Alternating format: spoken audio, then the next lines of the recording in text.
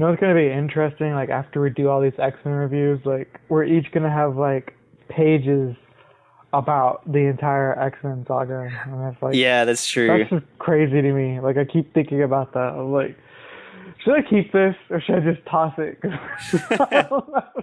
It's gonna be worth anything one day, but you know. I'm gonna keep all of it. I think. Our ramblings about what we thought about the X-Men franchise.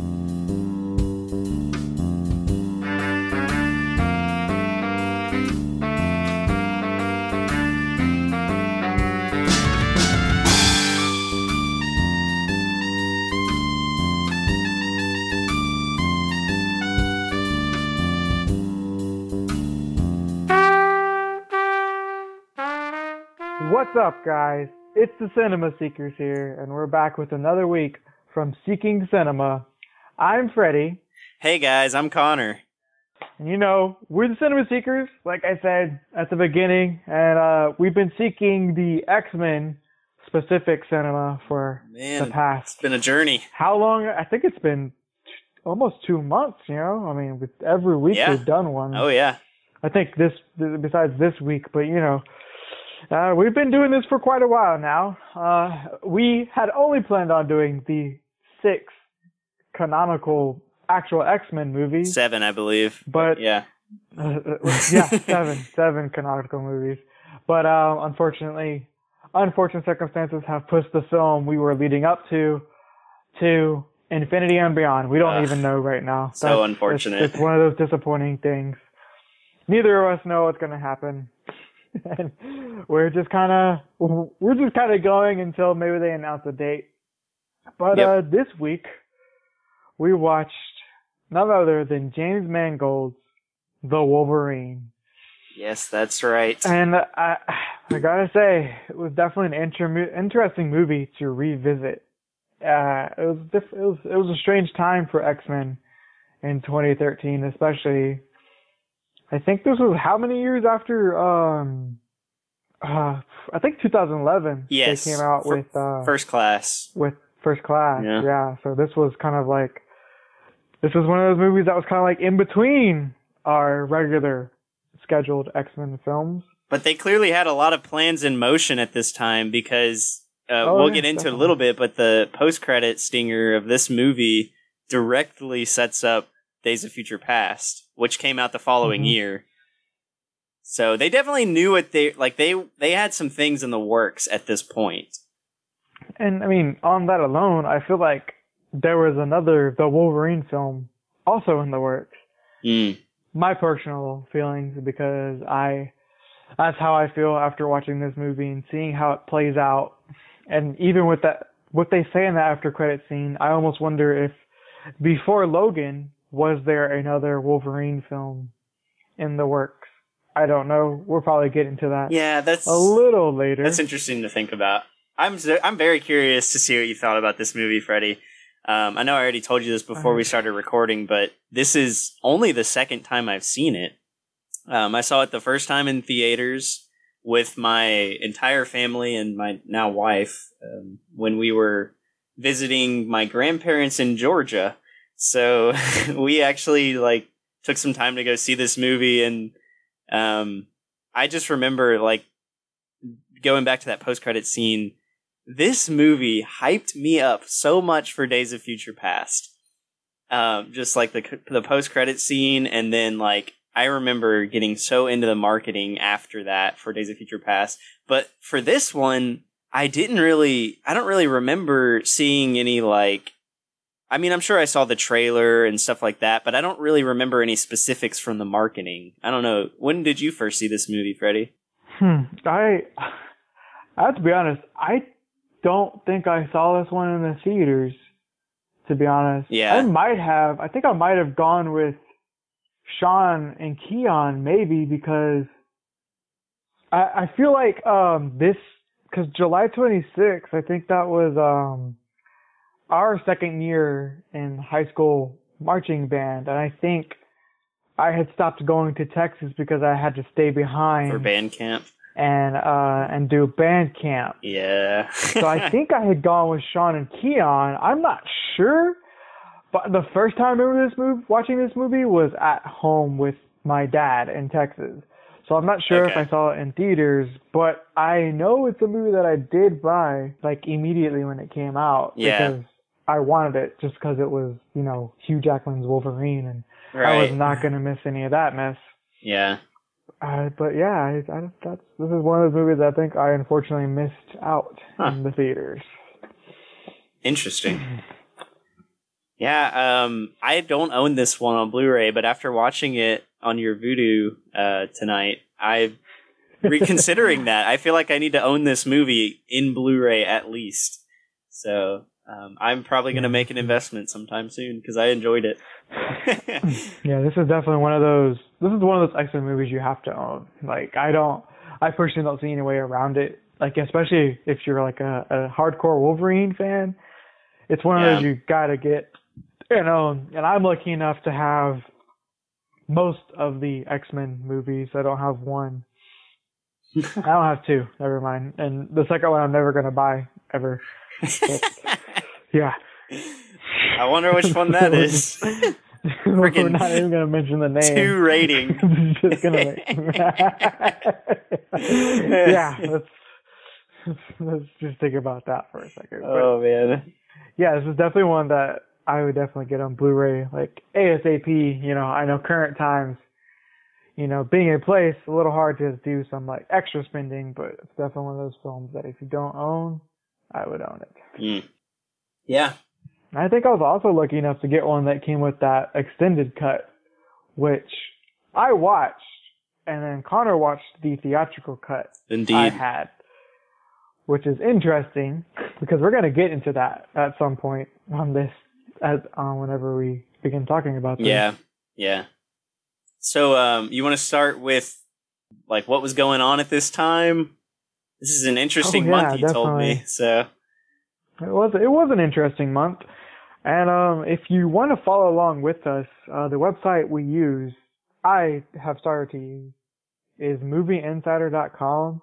The simplest way to, search it is go on Google, type in July 2013 movies, and it should be the second or third thing that you choose. But this month only had one superhero comic book film, which was this one. Yeah. It was the Wolverine. It seems like that was the biggest movie that came out. And it didn't even come out till the end of the month, let alone. Yeah, that's crazy. So that's kind of crazy that this movie being so big was one of the last films to come out in July. Probably one of the last of that summer season. Yeah, for sure. I think because the only other comic book film that came out was Red 2. And Red is based off of a comic. It's not as big as of a comic as like the X-Men per se, but it was. So Red 2 came out. You also had R.I.P.D. come out. Yep. We also saw The Conjuring. The first Conjuring film came out.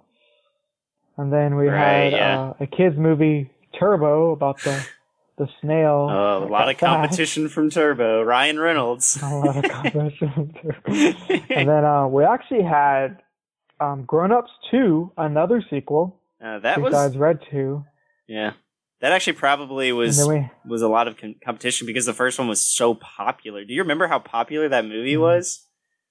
Yes, I do. I remember because crazy. We were in the youth group together. Yeah. And I remember I was late to the party on that film because you guys were all talking about it, especially the maze part. Maze. And I was like, I don't know what that means. And then finally I watched it, and I was way too late. I started saying it, and it had already gone out of style. That's how fast that movie came. But yeah, Grown Ups 2 definitely, you're right, had a lot of hype behind it. Yeah. Since the first one was so good. And then another film that came out with Grown Ups 2 was Pacific Rim. Yeah. Yeah. So Pacific Rim is one of those big monster movies that, it actually had caught a lot of people's attention because who doesn't like seeing giant monsters attack? Mm-hmm. And then we also had Despicable Me 2. I mean, there's probably a lot of hype from the first one because the first one did so well. I could see that for sure. And then we also had The Lone Ranger come out that month as well. the Johnny Depp Armie Hammer film. Mm-hmm. A lot of people apparently don't like. I enjoy it, to be honest. And then another film that actually came out that I believe came out. Let's see. I'm trying to make sure I say this right. Did it come out next to it? No, it came out pretty close to it though. Smurfs 2 came out as well. Smurfs 2. That was probably the Wolverine's biggest competition. Oh, the old Smurfs right there. Man. But yeah, so those are the notable films of that month. There's actually one more. Fruitville Station also came out, which is Ryan Coogler, who directed the Black Panther, and Michael B. Jordan was actually in that movie too. I've never seen it, but I know that a lot of Black Panther fans talk very highly about Fruitville Station, and of course Creed as well. So that is a notable one because it came out that month. But continue. But like whenever I see all these movies, like the first thing I think is, wow, only one superhero film came out that month, which is crazy to think. It's like, wow, nuts. It had virtually no competition unless there was a superhero movie in the month before, which I'm sure, but even then, by that time that film would have, been pushed out by these other movies, and the Wolverine probably had virtually no competition besides The Conjuring, R.I.P.D., and Red 2, which were released a week before, because the other films like Going Up to Pacific Rim, those come out at the beginning of the month. They're on their way out at that point, because at that point they've almost been out almost 3 weeks at that point. So yeah, it's kind of like, to me, the Wolverine didn't have much to guard against. Yeah, I agree. And I almost wonder why, because that's a big tentpole movie if you're Fox. Like, that's Hugh Jackman as Wolverine. That name holds so much weight to it. And I feel like they had no reason to be worried, especially when you hear the budget. Yeah, isn't that... The budget for this crazy, movie man. is super low. And I mean, only $120 million USD? Dang, that's low. Get this. Less than X-Men Origins Wolverine. Mm-hmm. That is nuts, man. That is so crazy to me. I feel like a lot of it is because they didn't really need a whole lot of CGI in this movie. I think the biggest thing was probably the Silver Samurai, which personally I didn't really think that it looked that great. It looked all right. I didn't like hate it or anything, but that was probably the biggest thing they had to spend CGI budget on. And so, because there's not a lot of mutants in this movie, so you don't have to do like laser beams and stuff like that, There's a total of 3 alive, 1 ghost mutant in this film, which is crazy. It's like, wow, this was an X-Men movie, and it only had Wolverine, the chick who played Yukio.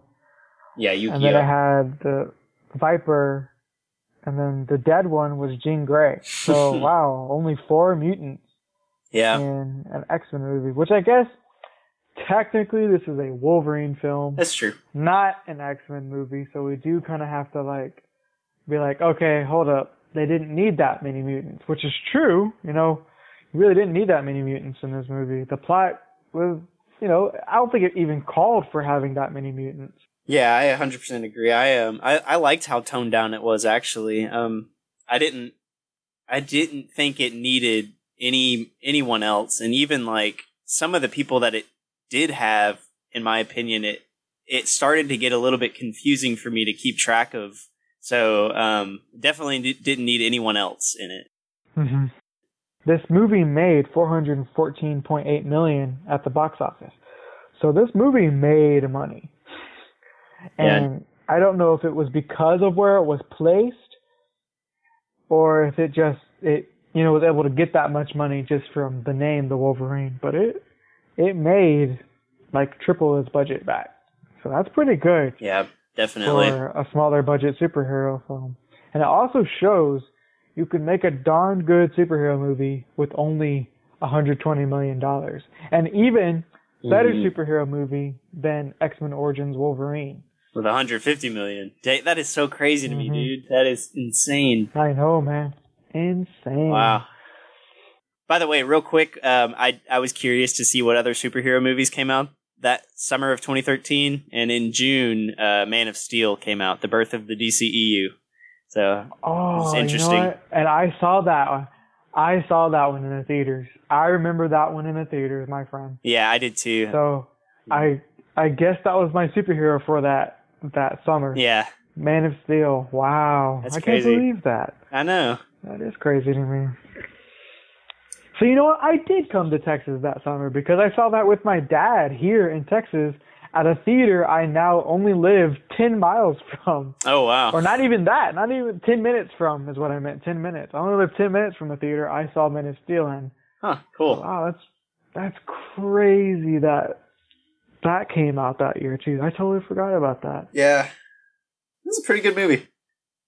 So I guess now we can go into this cast. Oh, yeah. It's literally an entirely new cast. Besides Hugh Jackman as Wolverine. Famke Janssen.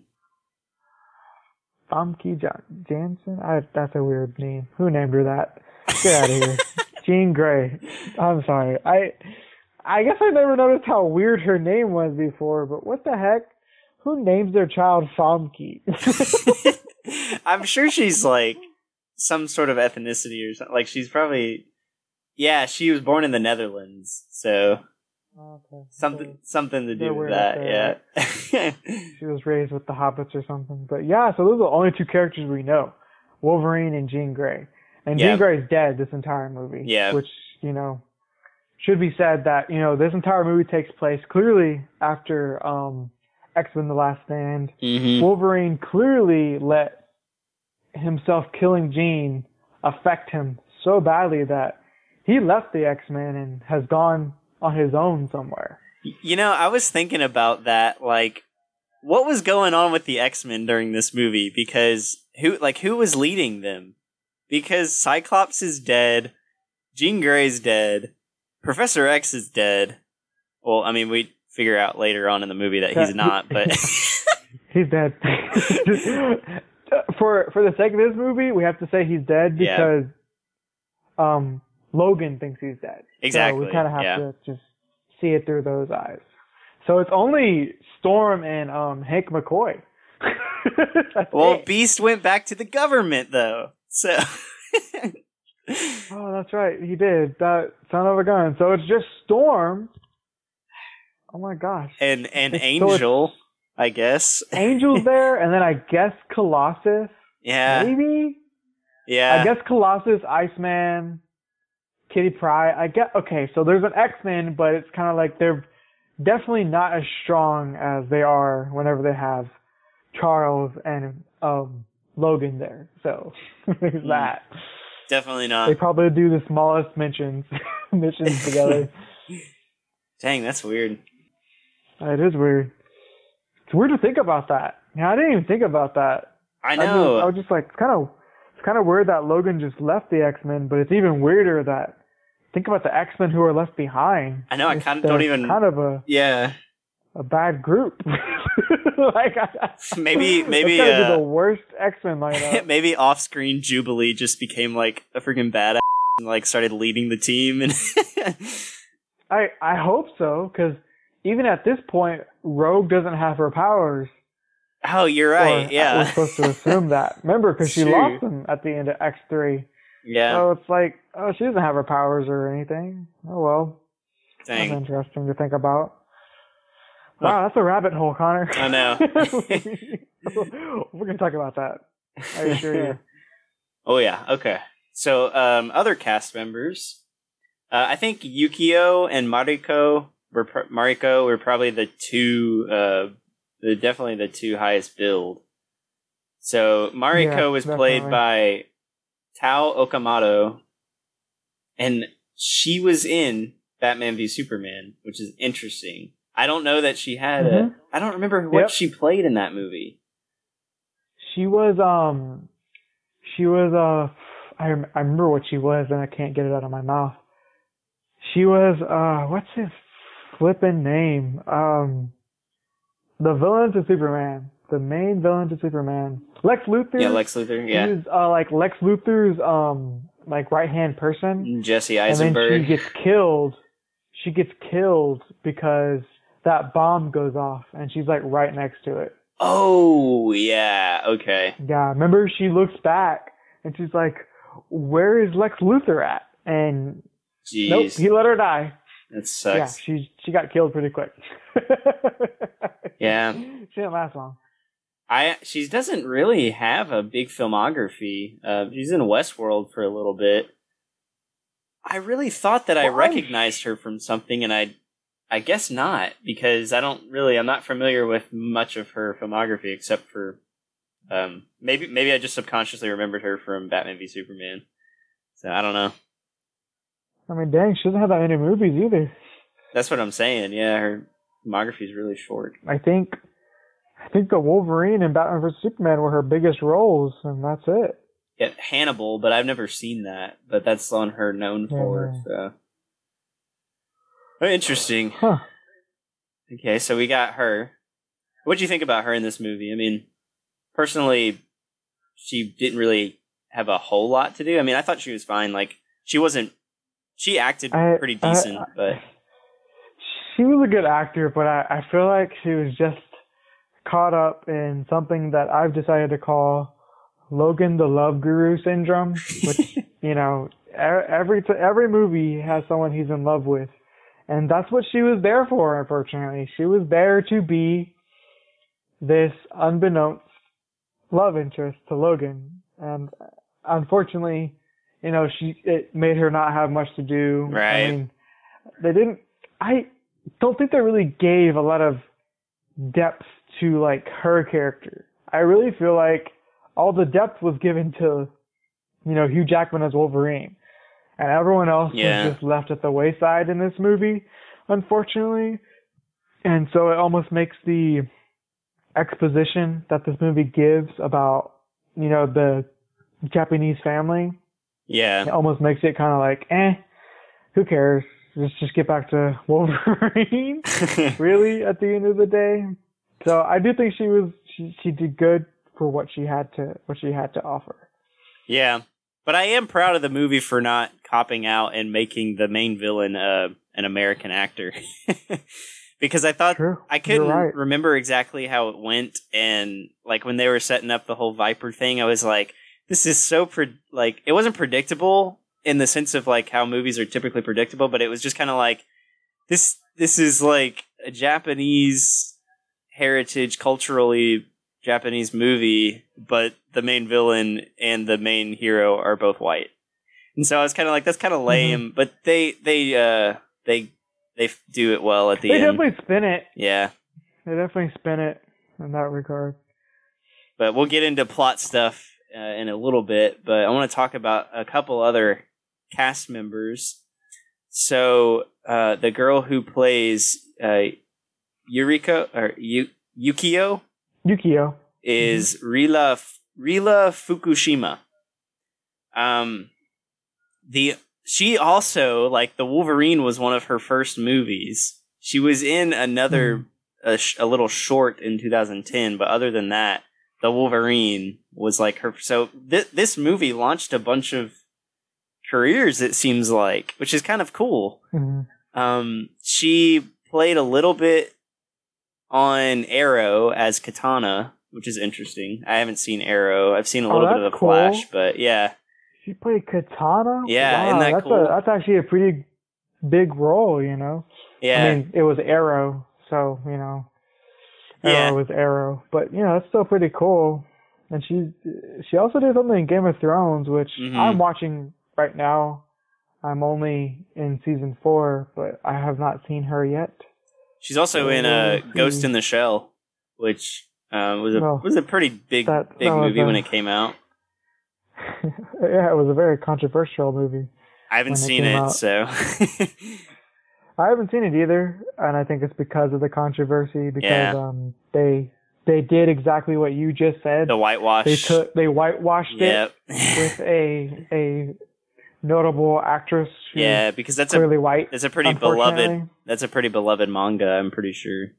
Mm-hmm. So yeah, so unfortunately, but she also did a bunch of like foreign films, which is pretty good. You know. Yeah. Got to support those foreign films. Most of them I can't read because they're straight up in Japanese. But hey, some of them have the English titles, luckily. Okay, so this one's also interesting to me. The guy who plays Shinjin, who is Mariko's dad, or Yashada, I don't know how to pronounce his name. The old dude's son, basically. He was in Avengers Endgame. Do you remember who he was? Endgame. I don't remember. Oh, he was the bad guy that Hawkeye kills, right? Yep, that's it. He's the last one that Hawkeye kills. Yeah. Yeah. Oh my goodness. Isn't that crazy? Hey, he's a Marvel guy. I know. He's got a huge Another filmography, crazy thing. But a lot of it's Japanese film. Yeah, those are still films, my friend. Those are still films. I just can't read them. That's the only thing.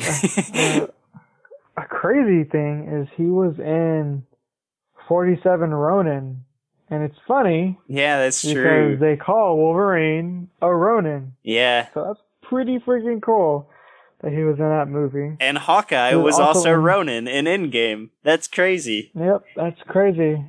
He has that many ties. Maybe, he's also in The Last Samurai. Maybe he's just a Ronin in real life. Whitewashing. Maybe. He might have a point there. Dude, he's set to play Scorpion in a Mortal Kombat movie coming 2021. See, that's cool. Be cool. That's cool. I didn't even know they were making a Mortal Kombat movie. No, you didn't? Yeah, they're definitely doing it, and it's I hope it's good, honestly, because video game movies have that stipulation of not being good. Well, there's actually several Mortal Kombat movies. I don't know if you've ever seen them, but some are actually kind of fun. Unfortunately. They're fun, but they're not good. Yeah, I agree. The CGI on the Scorpion thingy is, man, so bad. I watched a review for, I think it was Mortal Kombat. I can't remember which one. I think it was I can't remember the name, but it was one of the really bad ones. Yeah. Oh my gosh. They can't do worse than that, right? They've already hit the bottom. It's only going up from there. Yeah. At least we hope. At least we hope. Are there any other actors that you want to discuss? We can talk about the character that absolutely should have been left out of this movie entirely. I think I know who you're talking about. Is none other than Viper. Yes. Yep. Why did they put Uma Thurman's Poison Ivy from Batman and Robin, the worst Batman movie, in this movie? That's what she was. She started talking, and she was talking like Uma Thurman did in Batman and Robin. I guarantee you put their scenes side by side, it is a copy, just Marvel. I even wrote down, this must be Marvel's Poison Ivy, just really bad. That's hilarious. I didn't even put that together until you started talking about it. It's this is the first time I realized it because we're analyzing these films, and I was like, oh, no. And it ruined her character for me. And the rest of the time she was on screen, I wanted her off. I just wanted her off. She just needed to leave. Every scene she was in was cringy to me. I had to focus on the other actor, if there was another actor in the scene with her, just to get through those scenes with her. But she, for me, is the biggest problem with this movie. She just needs to, be flicked out. I don't know. I think they added her just to kind of explain how Wolverine is able to be, incapacitated, get his mutant gene suppressed, and that's it. Which was still confusing, so purpose. They didn't really explain it well anyway, so they didn't really need her for that. Exactly. They could have had a regular Japanese scientist do this, what she did. And probably be better. Like, they could have made her like a female samurai and female scientist and been 100 times better than what we got with the Uma Thurman Viper for some reason. I don't know why they made that decision. What's weird to me is how she ended up in a Marvel Fox movie anyway, because all of her other films, I don't know if you've seen her filmography yet, but almost all of them are in a different language, like Russian. She's Russian. Her name is Svetlana Khodchenkova. Definitely probably butchered that name, but whatever. The only other English movie she's in is Tinker Tailor Soldier Spy. And she's in a movie called, she's in a show called House Arrest for a little bit, but that's also Russian if you click on it. So yeah, I don't know. That's weird that she ended up in this movie. Like, there must have been some sort of like director tie maybe with James Mangold. I don't know, but that's just weird for me to see her in this movie when she hasn't had any other American acting experience. That almost explains why her acting, to me, is a little more out there than a lot of the characters. Yeah. Maybe she just thought being in a superhero movie, you're supposed to play it that way, and so she did. Maybe all she saw, maybe the only thing she had to go off of was Batman Forever. Oh, no. No, Batman and Robin. Oh, it was Batman and Robin, because it had Mr. Freeze. That was the worst one. Mm-hmm. Oh, jeez. Yep, undoubtedly the worst Batman film of all time. We're going to have to review those at some point, dude. Well, that's all I really have to talk about cast. You know, no one else was really of note in this film. True. So, real quick, before we get into the points, this was the thing that I kind of had as a surprise. I actually own one of the older Wolverine comics, and it's from, the one I have is from his short little 4-series run in 1982. And so this actually came out December 4th, 1982 is when it was released. But the end of this issue has Wolverine fighting Shingen, Mariko's father, and at the very end, the last panel is a wedding invitation to Wolverine and Mariko's wedding. Okay. Isn't that so weird? So, it's actually kind of it's a pretty good comic. I haven't read the whole series, but just this issue because it's the only one I own.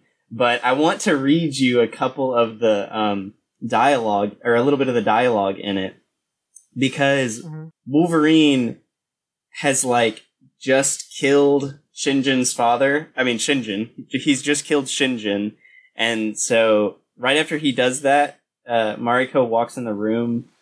And then it goes to Wolverine, and he's like, "She is the woman I love, and I have slain her father. Honor and duty demand that she become my enemy, that she not rest until I have paid for Shingen's life with my own, or until she herself dies." Her hand trembles as she reaches for his sword. Even wounded as I am, I could easily take it from her. I could kill her 100 different ways so quickly she'd never know what hit her. I do nothing. And then now this is, Mariko speaking. She says, "Do you remember this blade, Logan? The honor sword of Clan Yashida, forged 800 years ago by the supreme swordsmith Masamune. He was a man of consummate nobility and grace. Each blade he crafted is said to possess a portion of his essential character, his soul. This represents all we were and are and wish to be. It is perfection of form and function, of reality and spirit, to be worn not by the lord of the clan, but by the samurai who best exemplifies those qualities. My father brought shame to Clan Yashida. By his actions, he forfeited his right to touch this blade, much less wield it. Logan, the honor sword is yours." And then Logan says, "Miko, no, I am unworthy." He calls Mariko Miko, which is kind of fun. And then she says, You fought for the good of others, for right, for the truth, Shinjin, for greed, and ultimately for survival. You persevered, though you believed that such a course would cost you everything you hold dear. And thereby, beloved, you proved that you are what Shinjin could never hope to be. And just real quick, the last thing... So this is the last page where it has like the wedding invitation, but like a panel before that, it says... This is Logan speaking, and he says, Mariko tells me later that had Shinjin survived our duel, she would have slain him herself, and then, if successful, taken her own life through seppuku, which I think is, it says it right there, ritual suicide. It was tolerable for Noburo to act like a swine, indeed almost expected, because he was a man without honor to begin with. But for Shinjin to behave in such a manner was an unpardonable crime. The ultimate betrayal of the clan, and as heir to the domain, it was Miko's duty to mete out punishment. Fortunately, I beat her to it. Isn't that interesting? That is interesting. It makes this... While I was watching this movie, I had read this issue after I watched the movie. I had actually acquired it after I watched the movie for the first time. And so... It had been so long since I watched the movie, and then going back and watching it this time, I was like, some of this seems familiar, but I don't remember it from the movie, and so I had to go dig out this old issue and reread the last part of it to get back to that, because it happens in this issue, which I thought was just really interesting, because some of those beats do happen in this issue, because Shinjin gets killed by Wolverine in this movie. So I just thought that was really interesting. But yeah, we can start talking about our points right now. I just wanted to give you that little treat, because I thought that was cool. Well, it's very interesting that you just said that, because I think... Because originally, the Wolverine was a 4-issue miniseries that our friend Sean actually owns. Yeah, he owns all 4 of them, actually. Which is crazy. Like, that picture you sent us, I didn't know that that was the original Wolverine series. Yeah. I did not. Because I'm looking up, while you were saying that, interesting stuff, like just from the comic, which clearly they took from for the movie, I didn't know that our friend had owned that entire first series. So I'm kind of awestruck right now that my friend has that series. Right. But I'm also trying to see, like, what they drew from. But that's not his debut, though. You know that, right? Yeah, his debut was in Hulk. Yep. He was at the end of 181, and then he was fully in 182, right? Yeah, that's right. Yep, that's like an iconic cover. Like, it's like Battles the Wendigo, I think, is what they were. That's who they were fighting in that issue. Yeah, so that's... I'm a little awestruck right now because I can't believe Sean owns that. I know. I plan to collect the other 3 at some point. I got this one for $10 at 3 Alarm Comics. That's cool. I know. It wasn't that much. And it's in pretty good... Like, I sent you a picture of it. It's in pretty decent condition, too. Yeah, I see it. And that's pretty pristine. You know, I can see the spine has some things here and there, but still. Yeah, that's for sure. Crazy that Sean owns what this was based off. I know. Pretty much. I want to read the other ones to see how similar it is to this movie now. I know, that's very interesting. So yeah, shall we get into our points now? Yes, we should. Would you like to go first, or shall I? So I've got 6 points and a couple nitpicks. How many points do you have? I have 7 points. Okay, and based on what we've already discussed, I feel like we have some overlap. But I'll go ahead and start off kind of lightly with my first point. I love the opening scene of this movie, Freddie. I think it's incredible. I just like... When I remember seeing this for the first time in theaters, and like from the beginning of this movie, I was hooked because of that first scene. Because basically what happens is it's Nagasaki, which I don't know if they actually give you location card. No, I don't think they do give you a card. Yeah, they don't give you a card. They just start. Okay, see, because that confused me, because I thought that it was Hiroshima, and I was like, why? How did they know about this? Like, isn't this the first bomb? And, of course, it ends up being Nagasaki, and Hiroshima's already been bombed at this point, so that made a lot more sense to me after that. Especially because Wolverine was like, that's a B-29, bub. There's no outrunning that. And so, anyway, I love, like, seeing him save the dude. And the whole scene is super tense, too, because it's like, holy crap, like, you know it's coming, because that dude has seconds.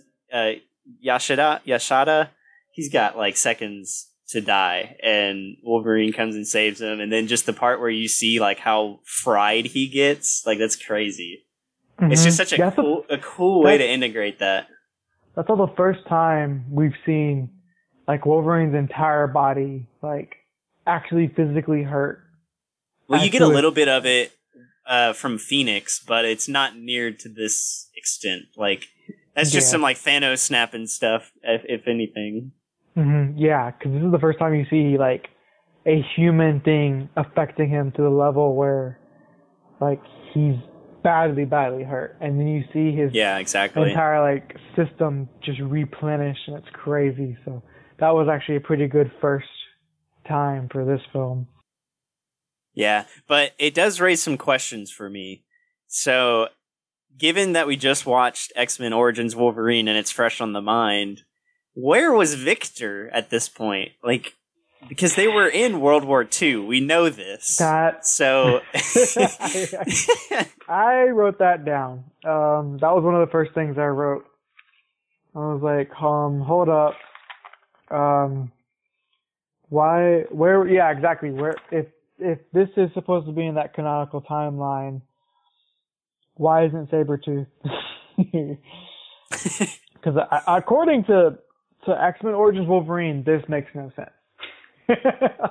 Yeah, and it's like, I don't know exactly how World War II played out with, like, post-Germany with Japan, because I know it extended a little bit with Japan after, after Auschwitz was liberated and all that.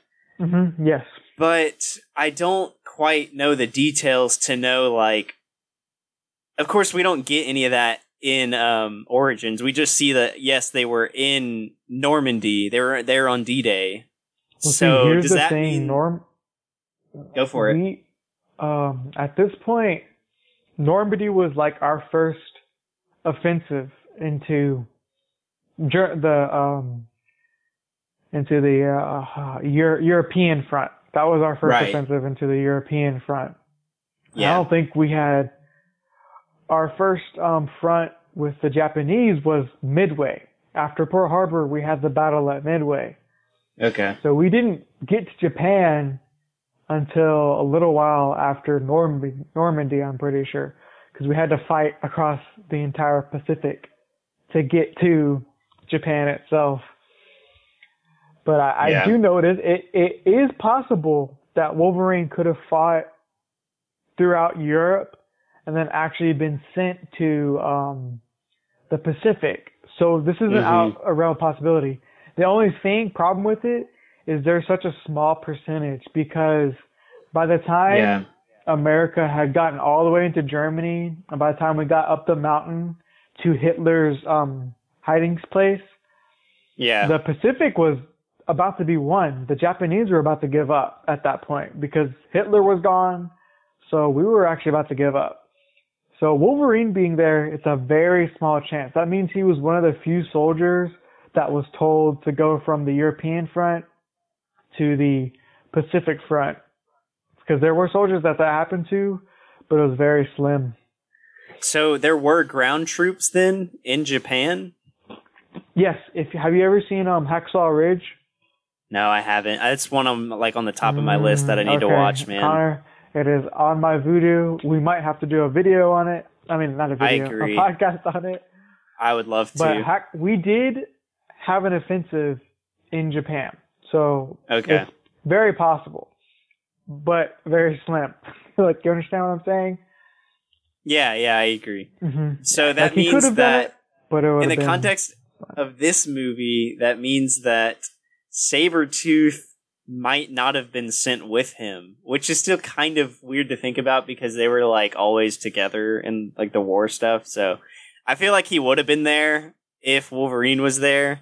Mm-hmm. But I think I love the scene. I just think that the weird part about it is that you can't really like make sense of why he's there because he's not even really wearing like a soldier's uniform or anything. It looks like he's a prisoner of war, honestly, because he's like put in I don't know what they were going for with that, but it's like a main point of the movie because it sets the events of the movie in motion. Mm-hmm. So yeah, it's really interesting. They had, remember you saw all those prisoners in that thing, and what's his name? I can't find his last name. Yeah, Yashada. Yashadi or whatever. He lets all the prisoners go, and then but Wolverine's in this pit for some reason.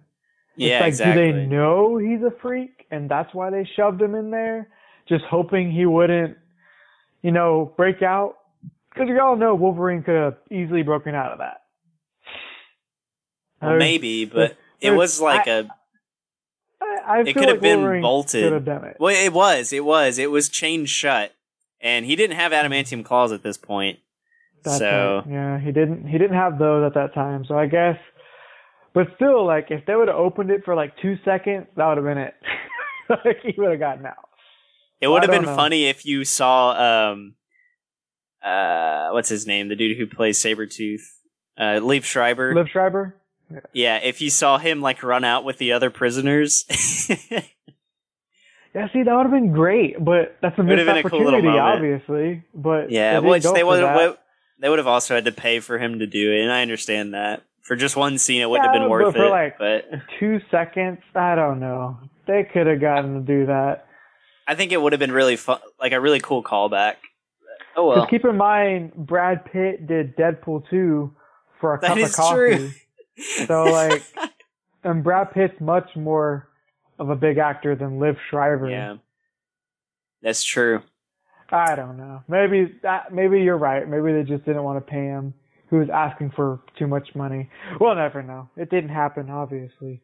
But yeah, you're right. That first scene is awesome, even though it creates a whole continuity schmotnerdy thing. Yep. All right. That's all I got on that one. I just love the scene. On that point, all right. Let me see. I'm gonna try and start with a smaller point. You know what? I'm gonna go ahead and start with this point, which is my fourth point. It's called Logan the Love Guru Syndrome. Yeah. Every time they have Logan in a film, except for Days of Futures Past, he has somewhat of a romantic sensibility about him. I think Days of Futures Past and Logan are the only two films where he doesn't have an immediate love interest. I think you're right. But well, unless you count First Class. Yeah, true. He does have it. So I guess First Class as well. But even in X-Men Apocalypse, when Jean touches his cheek, we all know there's something going on there, and that shouldn't be going on at that time.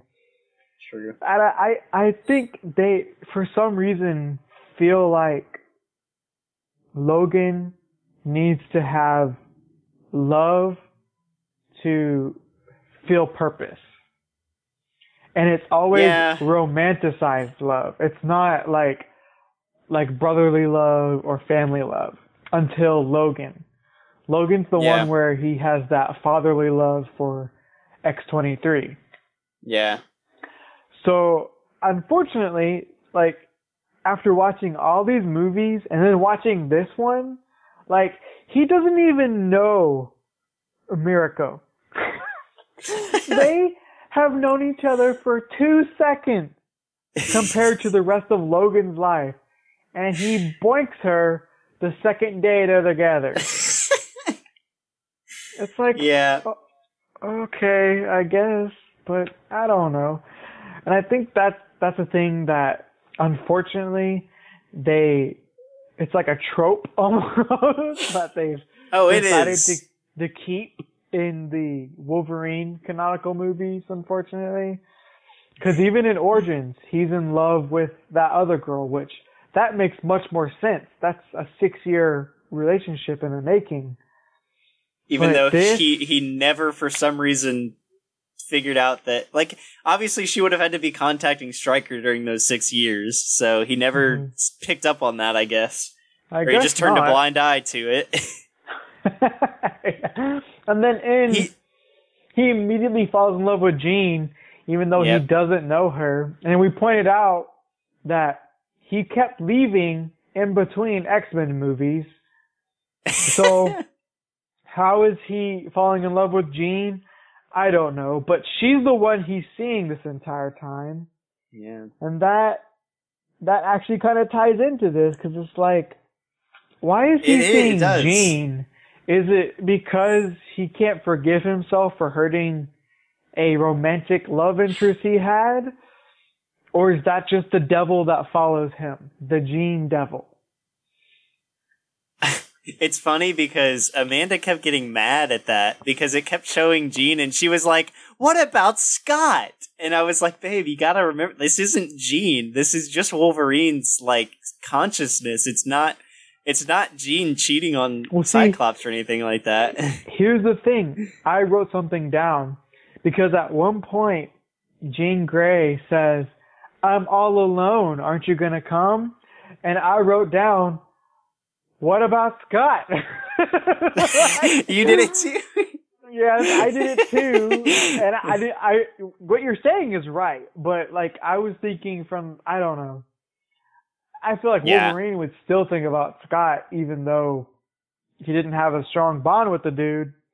Still kind of sucks that Wolverine just forgot about Scott and was like, no, too. Jean wanted me. I know that. This is just ridiculous that, Jean just wants me. She didn't want that other guy. He was a ruse.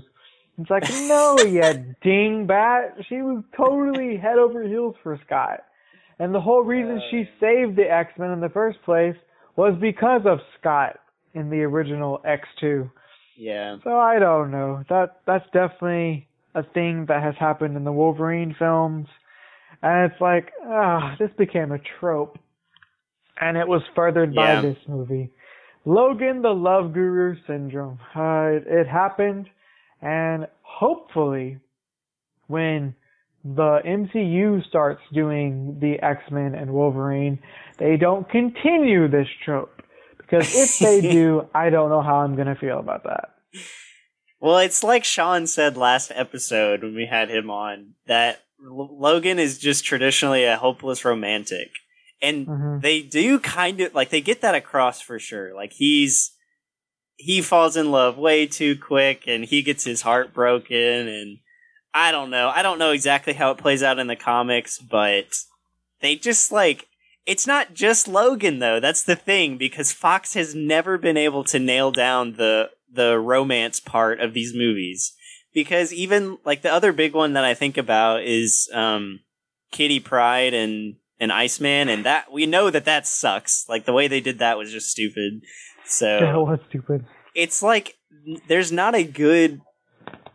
Even with Professor X and Moira, like, oh, I haven't seen her in 20 years. Let me go get some of that. And it's like, what? So... Yeah. I guess you're right, my friend. Yeah, but specifically in this one, I thought about that too. But if you remember, in this movie, Mariko almost kind of starts it up. Like, Logan's going on about, like, he doesn't have any reason to live, and she's like, what about me, dude? And then that's when they sleep together, and it's like, well, geez, you barely knew him. So it's like, it just comes out of nowhere. Yeah, and you're right. And maybe it's because Mariko is so, like, closed in from the entire world. So maybe. She just sees a handsome man and falls in love. I don't know. Yeah. I feel like in the comics it's much better played. Obviously, they get married at the end of your comic, so yeah, that's another reason. I feel like they were just trying to like push that in there, you know, because of that. Like, I feel like they were trying to respect the source material, but they kind of rushed it a little bit. And I was fine with it. Like, I don't mind them kind of playing into that a little bit, but I wish it would have been more of like a flirtatious thing. Like, he didn't have to sleep with her. Like, that's almost going too far for the amount of time that they've been together. So I agree with you. I think it should have been a little bit more like flirtatious, if anything. And then the whole Jean plot is just kind of like, I get why it's there. Like, they really want you to think that he was deeply, madly in love with Jean, which doesn't really come across until this movie. Like, it does a little bit in The Last Stand, I guess, but we've already talked about this. X1 and X2 is just like, it is just like a flirtatious thing. That's it. Like, they kiss once and that's it. So I agree with you. It just feels kind of unearned. Well, I'll tell you this. I was trying to see maybe it was James Mangold who kind of rushed it, but he did Walk the Line, the Johnny Cash movie. Okay. And and he also did the movie Night and Day. So he's done love before. It's not like a foreign concept. And even in Ford v Ferrari, there's a relationship between one of the car drivers and his wife, and that actually is a relationship that stands out. So it's not like James Mangold is foreign to the love. So maybe that's something Fox tried to force? It could be. Yeah, I could see it. I don't know. But yeah, that was my point. Logan the Love Guru syndrome. Let's just hope in our next iteration of the X-Men we don't have Logan the Love Guru syndrome floating around. Yeah. But yeah, that was actually my second point, Freddie, was romance. So you hit it on the head. So I'll go to my third point. My third point is that I love the action in this movie. Like, it's almost breathtaking to me, because it's the first big one you get is the one right that starts at the funeral, but it doesn't end at the funeral. Like, there's some motion to this action scene because it goes like into the Tokyo City, and you get a little bit of a break, but then it picks back up on the train. And that train scene is incredible. I loved it. I was like, so the reasons I liked it was because it felt very dynamic, as far as like all the movement and everything. And, like, they kept the motion going. I felt that it was pretty easy to track where they were at any given moment, which cannot be said for some action scenes in other movies. X-Men Origins Wolverine. So, and then the other reason that I really like the action in this movie, especially that first scene, is there's actual stakes in it. Like, you don't exactly know why Wolverine can't heal or isn't healing properly, but he is. So every time he got shot with a bullet, I was like, oh gosh, you gotta stop getting shot, man. Like, this is not good for you. Like, it made me feel that. And so I was like, especially when he's getting beat with the bat on the head.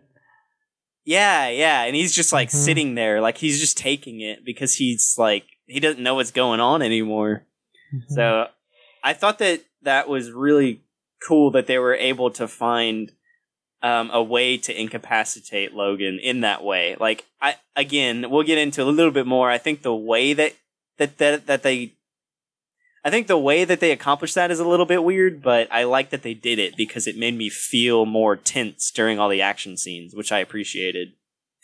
But the thing that about the action, there is kind of a downside, was in the third act, like the final action set piece was it was all right. It wasn't my favorite.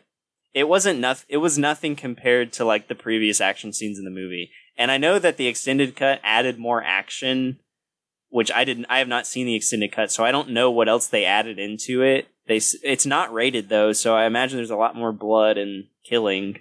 But I'll let you talk on that a little bit. I will say about the action, because I don't have a point for the action.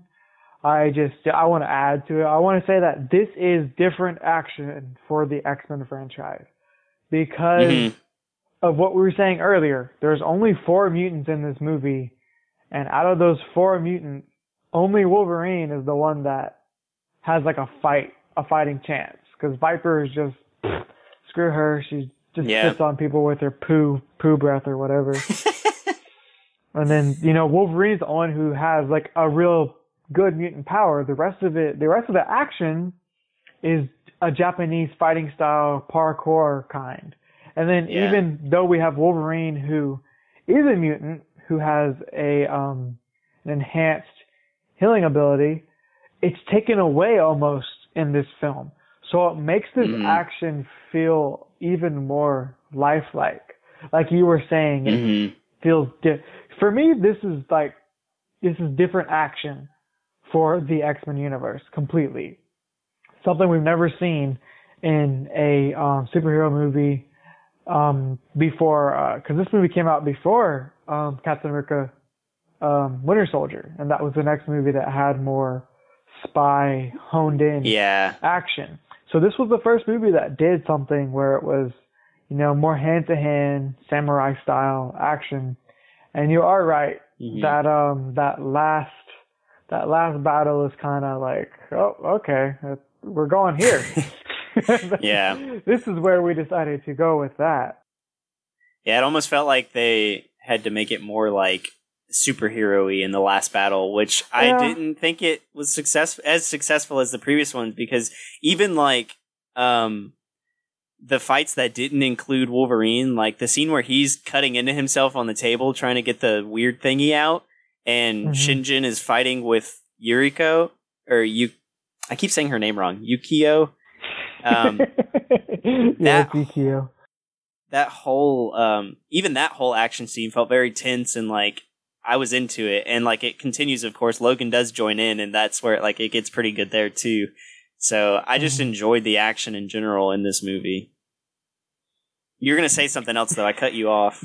Yeah, but like on the point where you said, "Oh, the extended is unrated," and you just said something that is actually one of my points. So I guess we'll tie it in to your point, which is my point number 2 was this film was extremely violent for PG-13, and you just said, oh wait, it's unrated, and I forgot that the extended cut was unrated, but the extended version could be a R.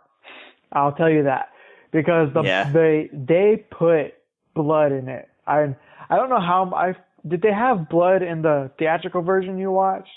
Not a whole lot. The one that made me cringe the most was when they stick into the Silver Samurai sticks the things into Wolverine's claws. You actually see some stuff spray out of his claws, and it's like, oh, is that bone marrow? So that one made me cringe a little bit, but so I'm gonna tell you straight up, if you go back and watch the extended version, there is a lot of blood. Like an extreme amount of blood. And I put an extremely violent for PG-13, and it also, and the way in the theatrical version, the way some people die is still pretty bad. Like, despite just getting stabbed by Wolverine, you also have to add the fact that those dudes on the bullet train, two of them got thrown out. They had horrible deaths that you didn't see. Like, I don't even want to know what they look like. Like, they're just squash or something. Like, it must be disgusting. The dude that he tricks, who he like jumps up but then goes back down really quick. That one, dude, he's probably still up there, like on that sign. Splat. Just nasty splat. It's probably bad. Yeah, so there's that, like, and in this one, like, there's one point where, like, Wolverine stabs someone and pulls out, and blood goes on the camera. Wow. I don't know if that happened for your... Yeah. No, it did not. No. Definitely didn't happen for... Yeah, and I actually implore you to go and watch the unrated version now. Because I want to now. There's so much more blood. Like, I don't know if you remember the scene at the funeral, Wolverine stabs a guy in the heart. And was there a lot of blood when the guy got stabbed in the heart? I can't even remember which guy he stabbed in the heart, because I remember him stabbing a couple people, but it wasn't like... It didn't show anything bad. There's no blood hardly at all in those scenes. So. Yeah, in the unrated version, every time Wolverine stabs someone, he leaves blood. And like, there's one part where he stabs this guy in the heart, he pulls out, and you see blood fly, and the guy goes down with like a really bloody shirt. So they definitely were foreshadowing that the next Wolverine film was going to be R, because they made this unrated cut. And I got to tell you, not knowing, I guess I thought the theatrical had blood in it too, but now you're telling me no, I'm like, wow. So I think if you're going to watch this movie, watch the unrated. It makes it more realistic because of how much blood there is. You know, when Wolverine stabs someone, they're not just going to go down with nothing coming out of them. No, they're going to bleed out. And you're going to see a lot of blood. The only other time I remember seeing blood in the theatrical version was there was like a quick shot of Wolverine's claws at one point, and there was like a little bit of like blood residue on his claws, but that was it. Like, that's the only thing I remember seeing of that was bloody anyway. What was there blood whenever like he goes into the bathroom of the train? Oh yeah, there was on himself. Okay. Yeah. Okay. Yeah, he has like the bloody paper towels and all that. Mm-hmm. He's bleeding all over the frickin' sink. I guess it's okay if you show the hero bleeding, but if you're straight up gonna kill someone, you can't show it. So yeah, I guess that's how they do it. A lot of people like get killed and shows their blood. The only thing it didn't show is when Wolverine. It's right after they take Miraco from the house that they were staying in. And you see Wolverine stab that guy in the face, but doesn't show it. I think it's the only thing that they didn't show. Which is kind of crazy. I'm sure that if it was rated R, they would have showed, like, straight up his claws going into the guy's head and brains going everywhere. So, yeah, there was that. But, yeah, it was extremely violent if you watch the unrated cut. I'll tell you that right now.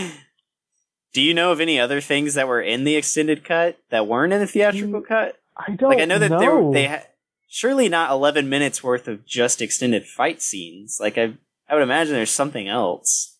I have no clue, because even in the extended cut, you don't get the Wolverine costume in the extended cut.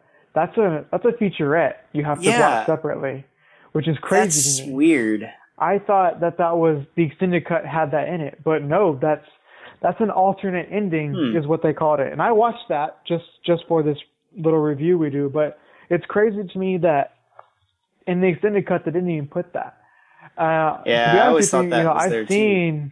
I've seen the theatrical, and whenever I watched this one, and I remember watching the other one, there's not much difference, to be honest with you. I think the action is it. I think they just extend it and they kind of draw it out more. But because other than that, there's not much difference to the story at all. There's not much different to anything, really. Okay. From what I remember. I'm sure you just watched the theatrical. I'm sure if you went and watched it, you would notice. But me not having seen the theatrical in a while, I don't think there's much different for me. Because there is like an extra 11 minutes. But I don't know where it is. That's a lot of time to add, though. Mm-hmm. Let's see. I'm just going to do a quick Google search. The Wolverine extended cut differences. There we go. Okay, so someone has made a little article about this. Okay, good. Actually, it's on moviecensorship.com. Okay. So, apparently, this is interesting. Even before the Wolverine went into production, there were thoughts about making two versions of the movie, a PG-13 version and a harder R-rated version. It was clear, however, that only the PG-13 would be screened in cinemas because every studio, in this case 20th Century Fox, wants its big-budget productions to make a lot of money in return. Of course, we all know that. So, there's a comparison between the theatrical version and the extended cut. There are 65 alterations. 27 additional scenes shot in the extended version, 9 additional scenes shot in the theatrical version. Whoa, so there's scenes in the theatrical version that aren't in the extended version, which that could just be alternate fight scenes where there's not blood. That's probably what that is. I would believe that because there's so much blood in the unrated. 10 scenes with alternative footage. Oh, well, that would also be the fight scenes. 3 scenes showing different image sections featuring a zoom effect. I noticed a couple of those zoom effects. Did you notice the one where Nabucco, I think was his name, the archer dude, was on top of the building, and then you see the guy, you see one of the ninja dudes come into screen, and he gets hit with an arrow, and then he falls out of the bottom of the frame, and it zooms in a little bit to the dude on the roof. I thought that was actually kind of a cool little shot. I liked that. I think I remember that. Yeah, I know what you're talking about. Okay. There were 12 scenes with added digital blood, 3 scenes with altered or removed score/dialogue, and 1 digital alteration. So they've got all of the... what did it show when the Japanese dudes stabbed themselves in the beginning of the movie? Did it show it? Yeah, it shows them. It shows the first guy stab himself. It doesn't show that. It kind of shows the other 2. It shows Yashido watching them, but it doesn't directly show him. But you see the first guy kill himself. Holy crap! Yeah, there's a lot more blood. That's pretty much what it is. I'm looking at all of the pictures side by side. I might just have to email you this link so you can scan through it really quick. Okay. Because it actually has all the pictures side by side, and there's one, and it's of when Wolverine was having a nightmare about killing Jean again, and he pulls his claws out of her stomach. There is so much more blood in the extended cut than there is in the theatrical version. Because there is a little bit of blood in the theatrical version. Mm-hmm. See, I didn't know that. I'm going to go ahead and look at this stuff. Holy crap. There's a ton more blood whenever so much Wolverine more. pulls the claws out. Some of it's kind of pointless, though, because, here's one where he stabs the dude at the bar with the arrow. In the theatrical version, it still shows the arrow in the dude's hand, so I don't know why they even reshot that differently. Yeah, I'm gonna go right to that fight and see. Oh my goodness, yeah. The extended cut, you see Wolverine's claws. Oh, man. The tattoo guy, straight up. There's so much. You see it, the after effect, too, where it's just, dripping out of him. Oh, wow. Who took the time to do this? I don't know, someone with more time than us. For real.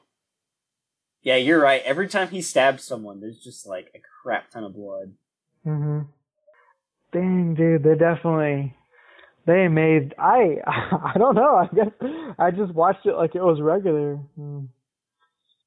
Yeah, so that clearly...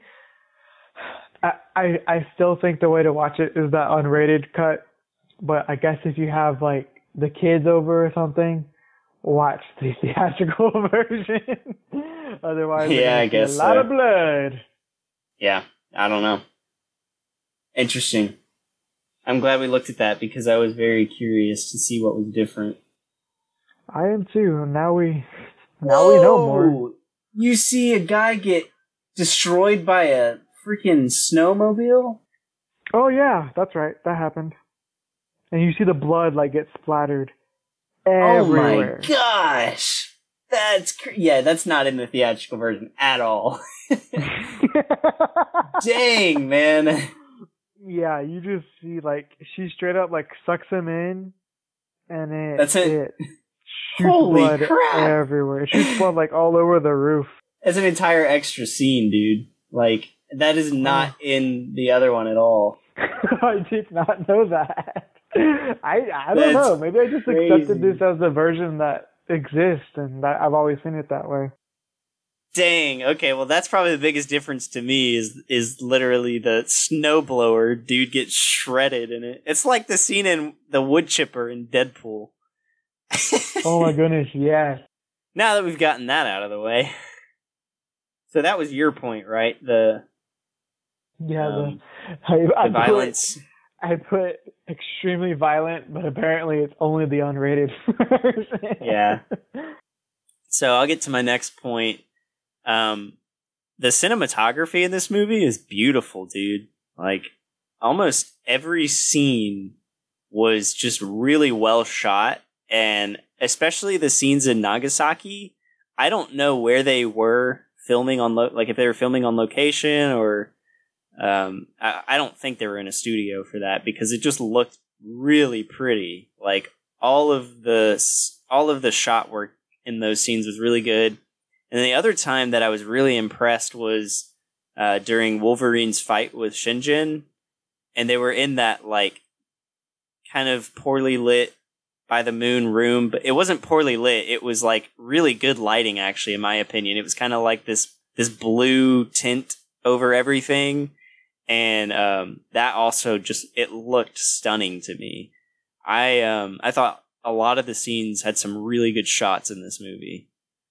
Did you pick up on any of that, or were you kind of? Yeah, it was definitely shot really well. I definitely agree with you on that. And so it looks like this film was mostly shot in New South Wales, which is I think it is Australia, to be honest with you. South Wales? Wales is is next to the UK though. Yeah, for the Tokyo street scenes, it was shot in Sydney, New South Wales, and Australia. Interesting. But there are shots that were actually in Japan. But there was also the studio shots, which were at Fox Studios. That's beautiful, man. I'm looking at pictures of South Wales right now.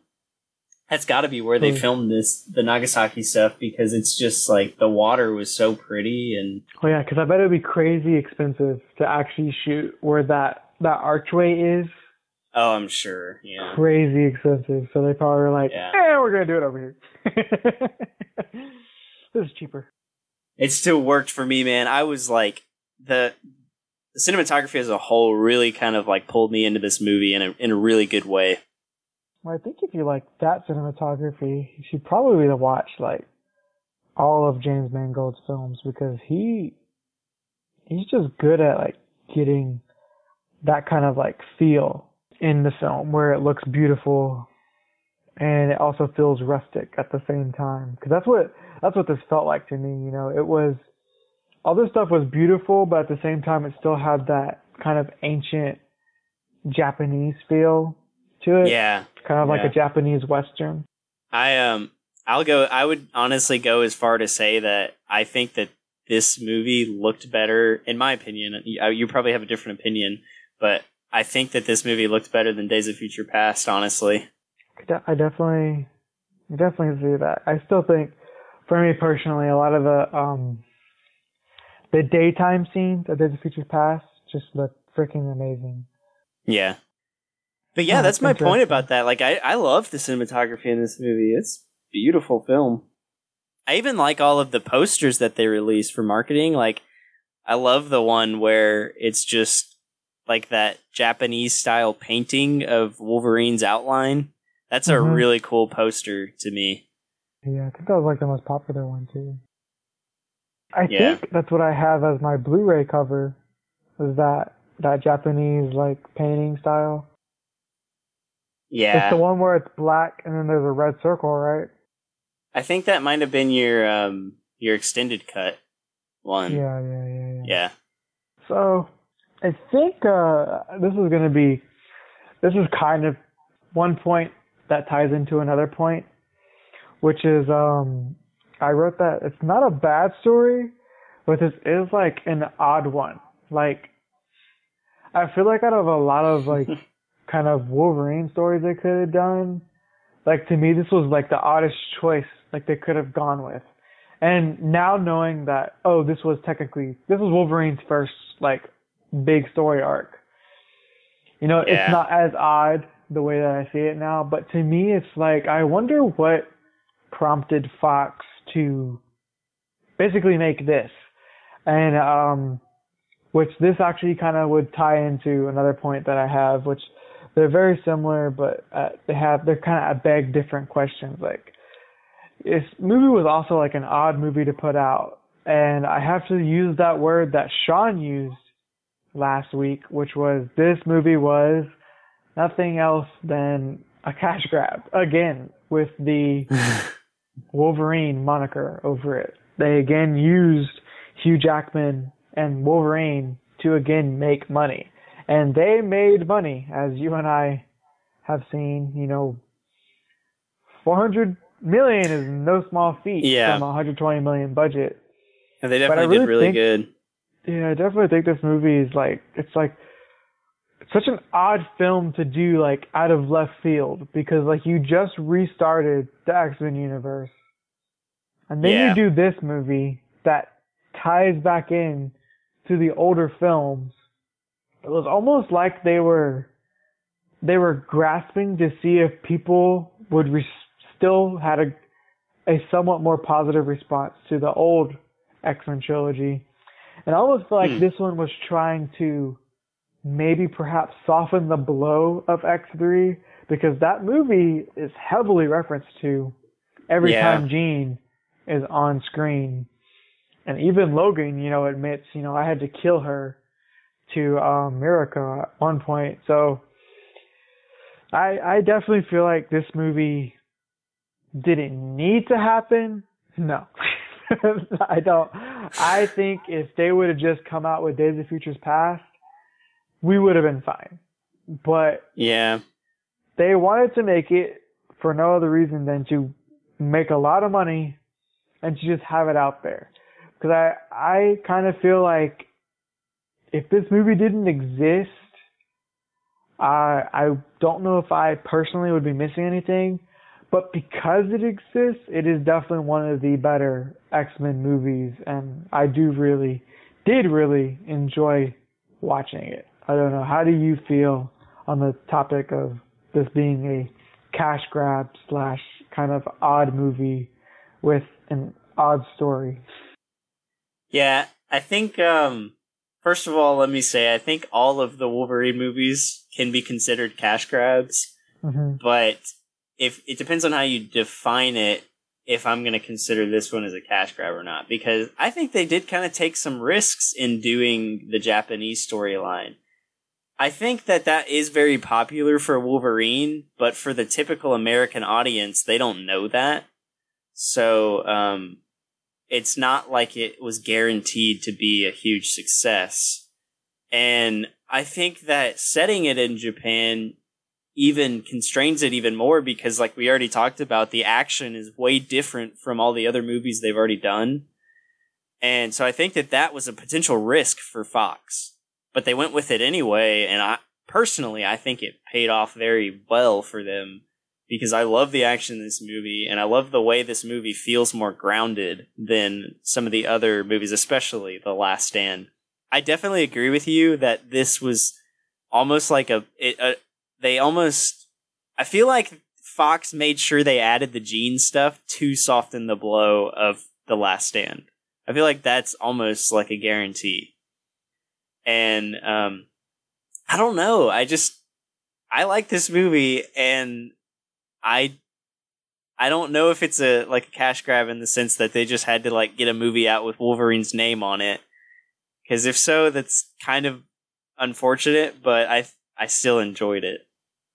Well, see, I'm not trying to downplay the fact that this movie was not successful or anything like that. I'm just saying that, if you kind of look at it, it's just a little odd that this is the movie they decided to make. Out of so many other things they could have done with the X-Men in general, not just Wolverine. I'm not saying just Wolverine. I'm saying X-Men related movies. They decided to go ahead and do another Wolverine film, which we now know we have the Wolverine trilogy. But I almost feel like it was the Wolverine trilogy is the oddest trilogy out there, because none of them connect directly to each other at all. They go and it gets better with each movie. Exactly. That too. They clearly, you know, they didn't have a plan with this. This just happened. So I don't know how I feel about this movie in terms of like the franchise, true implications with it. But I do have to say I am glad they did it because it is a good X-Men film, and they were able to have another successful X-Men film after First Class did so well, and then this did well. Boom, that's 2 good movies under the belt. Especially since their last movies, which were X3 The Last Stand and Wolverine X-Men Origins, to come back with First Class, amazing movie. The Wolverine, amazing movie. You know, it's like and Days of Future Past the next year. I almost feel like they wanted to have an absolute success. And this story, this movie, gave it to them because of the history it had. See, before what we just kind of learned, you know, I didn't know that this is based off of Wolverine's first standalone 4-issue comic. I had no clue. I knew it was based off of a Wolverine comic where he went to Japan and had similar adventures, but I had no clue that it was that arc. And now knowing that it was that arc, I really heavily think that Fox knew what they were about to do and what they had with that being the first arc. And they knew they were going to pull every hardcore Wolverine fan in by just saying, we based it off of the first 4-issue arc. You had every hardcore Wolverine fan's money right after those words were typed, left their lips, were seen by any Wolverine fan. You have their money, like regardless. Those people were gonna go see that movie. And then you definitely had the Marvel superhero fans, and then you had the superhero fans, and after that, you got the general audience, because this movie is a really good story. Even if you don't know anything about Wolverine, I mean, technically, this movie is the standalone film. Like, you could pick this movie out of the X-Men franchise, watch it, and be okay. Like, the only thing you'd be confused about is the Jean Grey stuff, but even that gets explained in this movie. It does. A degree, but still gets explained. So this movie was really just a good standalone movie that you could watch with the family, as long as the PG-13, not the unrated cut, which we've figured out.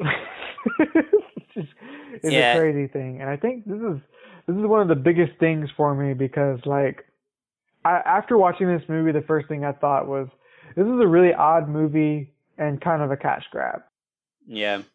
See, you raised the point that, like, why out of all the X-Men storylines did they go with this when they needed to make this movie? And I almost wonder if it's because when they started Origins Wolverine with Hugh Jackman, I wonder if they signed him on for 3-picture contract for just solo Wolverine movies. And so they had to do a Wolverine specific storyline when they made this movie. I would almost guarantee that that's the reason that they made this movie, as opposed to like another X-Men movie. But one thing that's kind of frustrating is that one of the big things about Wolverine's history, like his adventures in Japan, is he basically learns how to be a samurai and wield a samurai sword and everything. And you really only get that for like one very quick scene in this movie. Like, it would have been awesome if there was a scene of him just mowing down ninjas with a samurai sword. I would have loved that, but they don't really do that. It's kind of unfortunate. But you get the one line where he picks it up and he's like, 2 hands. That's it. I know, and that was such a big thing in that moment. He was desperately trying to get this sword to ignite, and he just was like, grr, grr, grr. And then he finally looks at the samurai and is like, 2 hands. And he finally figures it out. It's like, oh, but yeah, because it was a callback to the same dude earlier, like when they were in the pit. Yeah. Yeah. So Connor, you should probably go ahead and give one of your points since we spent quite a bit of time on this. Yeah, so I've got one more point. I've got a little mini point too, but I guess I can just say that really quick.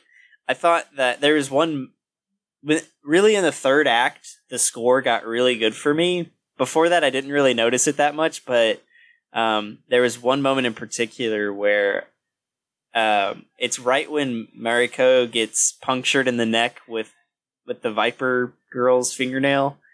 The score actually got really good, and I was like, oh yeah, it's coming. And that was like the beginning of the third act. And then there was some other moments in the third act where the music was really good, like when the ninjas were running around on the roofs and stuff. So that was just kind of a little mini point that I wanted to mention that because I liked that part. But overall, I didn't really nothing else in the score really stood out to me. Yeah, for a score that's set in Japan, it really doesn't have a whole lot of Japanese influence, unfortunately. See, that's what I was thinking for the whole first two acts of the movie. And then the one time that I really kind of noticed it was in the third act. And it was like, okay, at least they put a little bit in there. But I thought the same thing. Yeah, it's kind of a big missed opportunity. It's like, you could have had that kind of at least Japanese persuasion. And it would have definitely made the soundtrack a lot more memorable because, Japanese music just has that feel to it. And they didn't really give you any of that at all. It just never got there, unfortunately. Right. Yeah. But it was a score. It definitely wasn't like Dark Phoenix where they copied things from other films, but it was a score. Yeah. It's definitely better than Dark Phoenix. 100% better. My last point, and I think this is one of your points too, is what's in it for Viper? Why is she in this movie? Not one of my points, but something we do need to talk about. It's so annoying. I probably didn't hate her as much as you did, just based on what you were talking about earlier. It seems like you really didn't like that they kind of went all Poison Ivy with it. I didn't really pick up on that, but I do think that she doesn't really have any reason to be in here because all she does is she incapacitates Logan and then she's there at the end to facilitate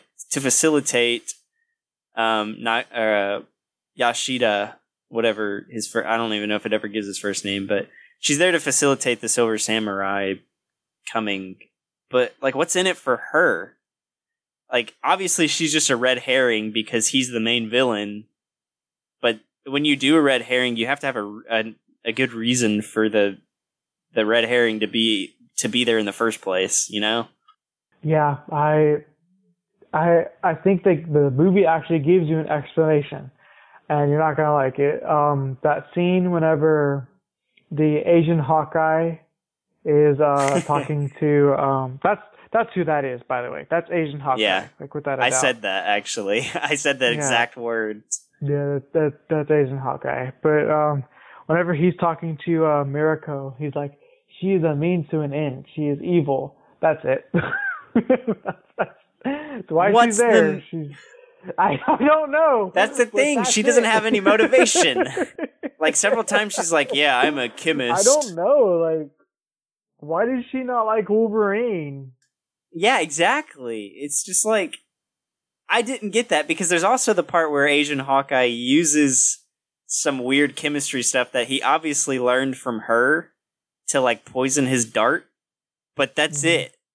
And it's why is she there? It says that she was his doctor in America at one point. Which, why was he even in America at one point? I don't know. Her existence just raises questions. She was probably one of my least favorite parts of this movie. That's what I'm saying. Literally leave her out of the film and you get rid of some of the problems. Yeah. Her character literally creates problems. Why is she there? Essentially, like I said earlier, she's only there to subdue Wolverine's mutant gene. Well, yeah, let's talk about that a little bit too, because how did that work? I don't know.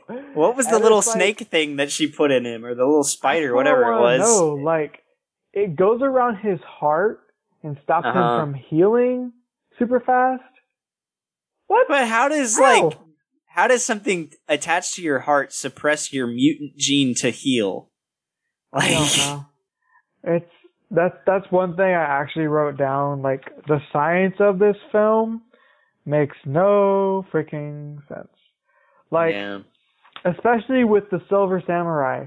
So you can take Logan's life force by stabbing things into the bone marrow of his claws and suck out the life through that. Right. Like, yeah, exactly. What? Why? Why do you have to do that? You can't, like, do something else? Like, cause, again, that, another thing is, like, I thought adamantium couldn't be cut. That's one of my nitpicks, dude. We'll just talk about it since you brought it up, but yeah, you're 100% right. They contradict themselves because in X2, Stryker's like, once adamantium hardens, it's indestructible. And that's true in the comics too. Like, nothing can destroy adamantium. So why the heck did they do that in this movie?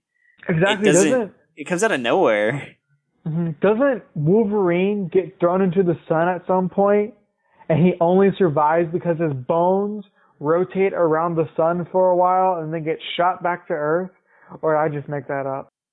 I think there's something that may have happened, but the one I remember, Sean actually has this comic too, but it's one where Wolverine is like, I think he's in a plane and the plane goes down, but it goes down bad. Like, he becomes a pure skeleton and he heals from that. Mm-hmm, exactly. So his skeleton literally can't be destroyed. There's no flipping way. Yeah, I know.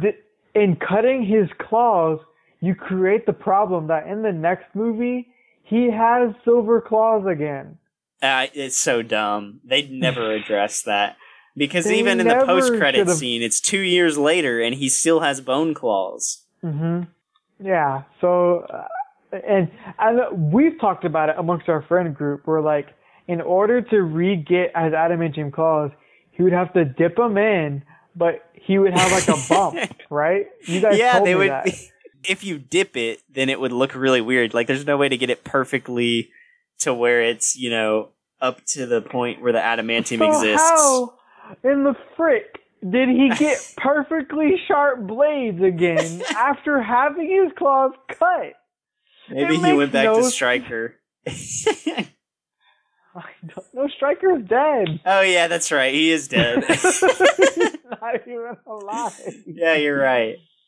Maybe he went back to Mariko and was like, hey, your grandfather probably has some old adamantium plans around here somewhere. Can you help me with this? Because she owns the company now, right? Like, she's the sole proprietor of Yoshida. It then begs the question, how did Wolverine's claws get, like, perfectly shaped blades? Like, how did that happen? Yeah, I know. That's a good point. Because, like, that's a comic book thing. That's not the movies. That's an entire comic book thing. It's like, wait a minute. How did that even happen? There's a couple comic panels where, actually, I'm just going to grab this really quick because there's one specifically that his claws, they look like they're bent. It's really weird. I don't know if it was just like an artistic choice or what, but I'm going to send you a little picture of that because it's really interesting. Let's bend Wolverine's claws. They can do that. Wobble, wobble, wobble. Because they're jello, apparently. Maybe that's why they can get away with it. Because Wolverine's claws in the comics alone are really weird. So they're just like, we can make up our own rules too. And so they did. The annoying thing is they break their rule because the rule is that adamantium, once it hardens from its boiling state, it cannot be melted down again. And that's literally what they're doing, is they're heating up adamantium and using it to melt other adamantium. And that's against the rules. I guess, let's play devil's advocate. How hot do you think that blade would have to get to melt adamantium? We'll play devil's advocate. Act like adamantium is the strongest metal ever in the world. how hot would that have to get to melt it? I'm sure you can look it up. I think that they've probably got comic data on that for like how hot you have to melt adamantium to be. Because that's just like he had that amount of heat in a sword, and like that sword was pretty skinny. Like the sword would almost be getting melted, right? Because see, here's the thing: isn't that sword adamantium? It is. That's the dumb thing. So why isn't the sword melting? I just realized this. Why isn't the sword melting, but it can cut through claws? Oh my god. Oh, You're 100% I need to stop thinking right. about this. How does that even work? That's so dumb. They shouldn't have ever done that. They shouldn't even cut his claws. They should have figured out another way to suck the life force out of him, because apparently that's a thing. You can suck the life force from Wolverine's bone marrow. Okay, I found it, finally. Yeah, okay. I know. that they don't explain that. That's the other thing. It's the way he gets incapacitated and the fact that his healing factor can be taken from him. Yeah, it's a thing, but they don't explain why it's a thing. Because and that's what irritates me. Isn't that genetics? Like, mutant is a gene. They even say it in other movies that there's a mutant gene inside of humans that makes them mutant. Yeah, you're right. It's like, it's inherent to their genetic code, so how can you take someone's genetic code? Because up to recently, we couldn't, like, just edit genetics. Like, now we can, but it takes forever to do. Like, you just don't do it. It's ridiculously complex, yeah. It's like, It's almost like playing God. Like, it's really weird. Yeah, there's actually a Netflix documentary called Unnatural Selection, and it talks about it. And that's a relatively new thing. I would go watch it, dude. It's a really nice, interesting thing. That sounds pretty interesting. Like, hey, is it wrong? Is it right? It plays both sides. So it's definitely interesting. And seeing this picture, like, yes, how in the world does that make sense? See, that had to be like that's an artistic, like... It has to be, right? Like... Yeah. They're so bent. And they're almost like screwdrivered, almost. It looks like they have like, you know how a screwdriver has like a coil almost? It looks like kind of like it wraps like around the bone. Yeah. I don't know, man. Could be. I don't know. It's weird. That's one of those things, dude. But yeah, I don't think that she needed to be in this movie. I think that there's probably a better way to do it. I think I don't know. It's like they needed her as an explanation to basically just like say, yeah, I'm a master chemist and I know chemistry and you can take genes now. You can take someone's genetic mutation away from... Well, they already did that apparently. I mean, they did the whole but is that Trask chemistry? Industries thing. Well, no, that not specifically, but that's more biology, I guess. That makes no sense. I know chemistry. So you don't know biotech or something? Yeah, you're right. Yeah, that's dumb. Maybe they just didn't know the word to say, and so they said, say chemistry. That makes sense. Well, the chemistry stuff, I think, was like the poison. But I don't know. But what was her power anyway? How to edit gene. She's got a toad tongue, and she can spit poop. And she can suck it back and make you that's good true. again. She does that was weird. To the Asian Yeah, Hawkeye. You're right. By the way, in that scene, I don't know if you noticed it, but in the background, there's a dude with a Spider-Man hat on. It's literally a black hat with the Spider-Man logo, and it was just like maybe they didn't say it. They must not have. Like that had to be an extra. Definitely an extra that just stuck it on. It was like, I got into Marvel X-Men movie with Spider-Man hat. Yeah, because that's not even the same studio at that point. Like, that's pretty funny. So yeah, there's like, I didn't put it as a point, but the way we've talked about it, it should have been a point. The science of this film doesn't make sense, and it's pretty doesn't rough. even make sense from a a comic book standpoint, it's just kind of like hodgepodge. They put it together and just said, okay, that's good enough, when really it wasn't. Like, the science is just blah in this movie, unfortunately. Yeah. Because, like, to take away the mutant gene of someone, you either, what we've seen in past films, would have to have a mutant who has that ability and take their, like, blood or whatever and make some kind of thing that would take that away, or you literally would have to, like, put the person to sleep, go in, and edit their genetic code.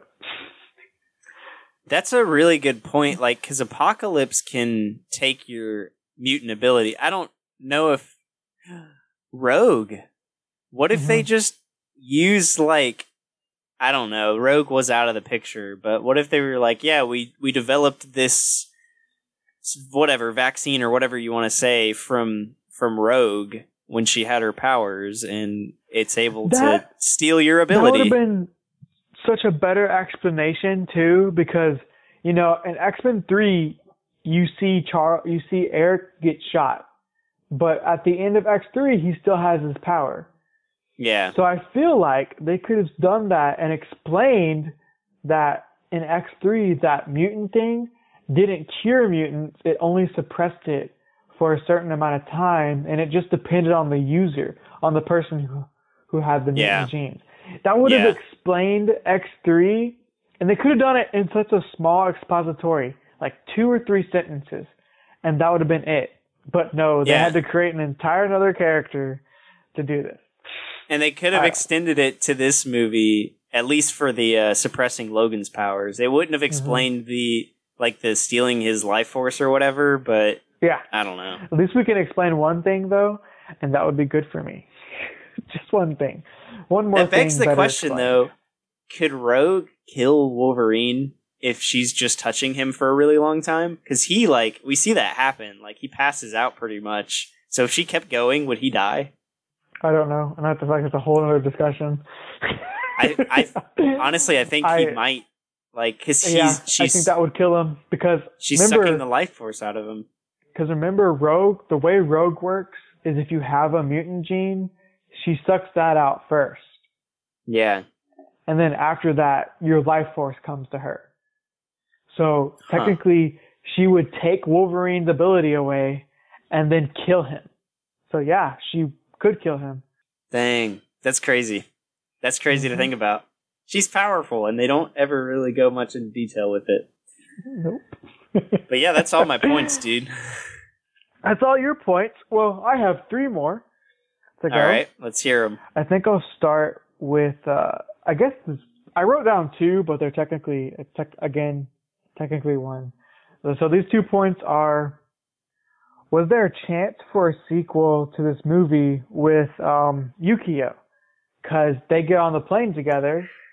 Yes! And they could have gone off and done something. Which also asks the question, what did Logan do for the 2 years before Eric and Charles came and got him? Adventures with Yukio, I guess. That's what I'm saying. Like, did they want to do another movie with Wolverine that was about those 2 years? Possibly? Was Logan not the movie planned? Did they have another entire film planned? Or is this just me overthinking it? Because I could really see that they could have done a movie that was in between the Wolverine Days of Futures Past. And yeah, it literally could have been the adventures of Wolverine and Yukio. And that would have been cool to see. But again, it begs that question that we asked last week. Would the Wolverine costume look really cheesy on Hugh Jackman? And we all agreed, it would probably not look that great. So I almost wonder if that's why we didn't get that movie, because they were worried that, because I feel like Wolverine would have worn that suit those 2 years.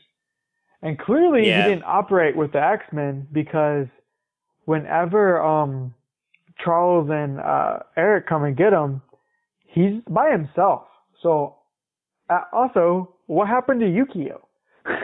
Exactly. Did he just tell her to go screw off or something? Yeah, I guess. Did she die? Like maybe he fell in love with her too, and then she died because everyone he falls in love with dies.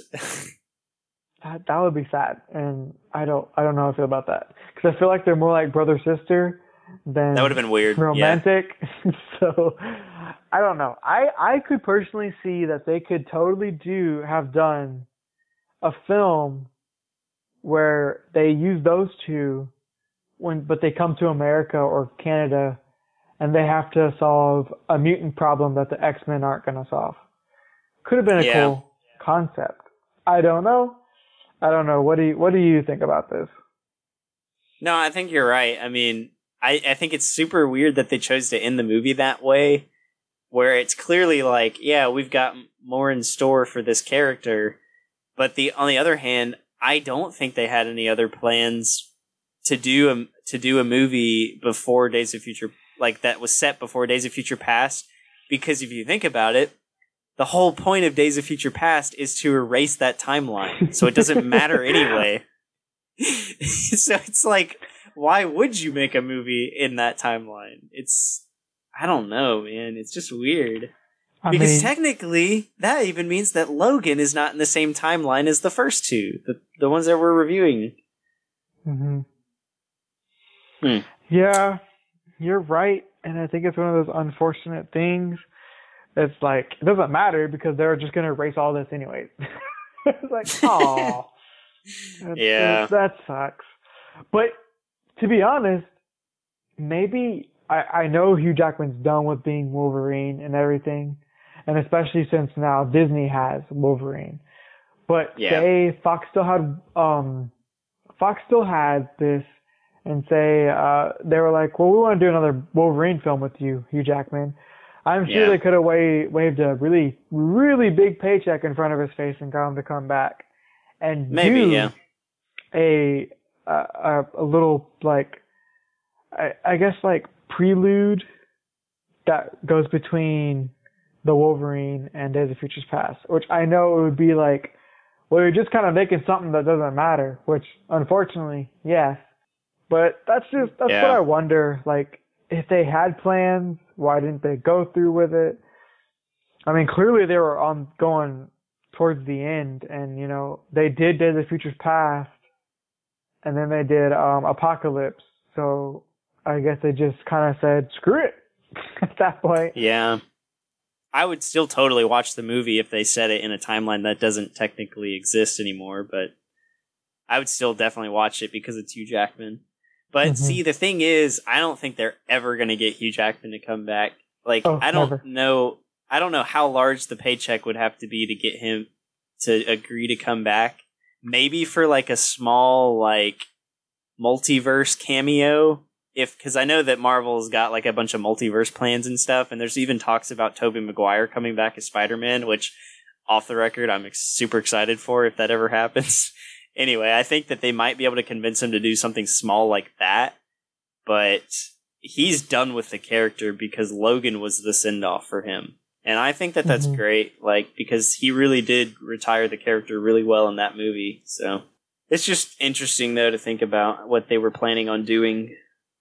I know but these are all plans that clearly they didn't even go through with.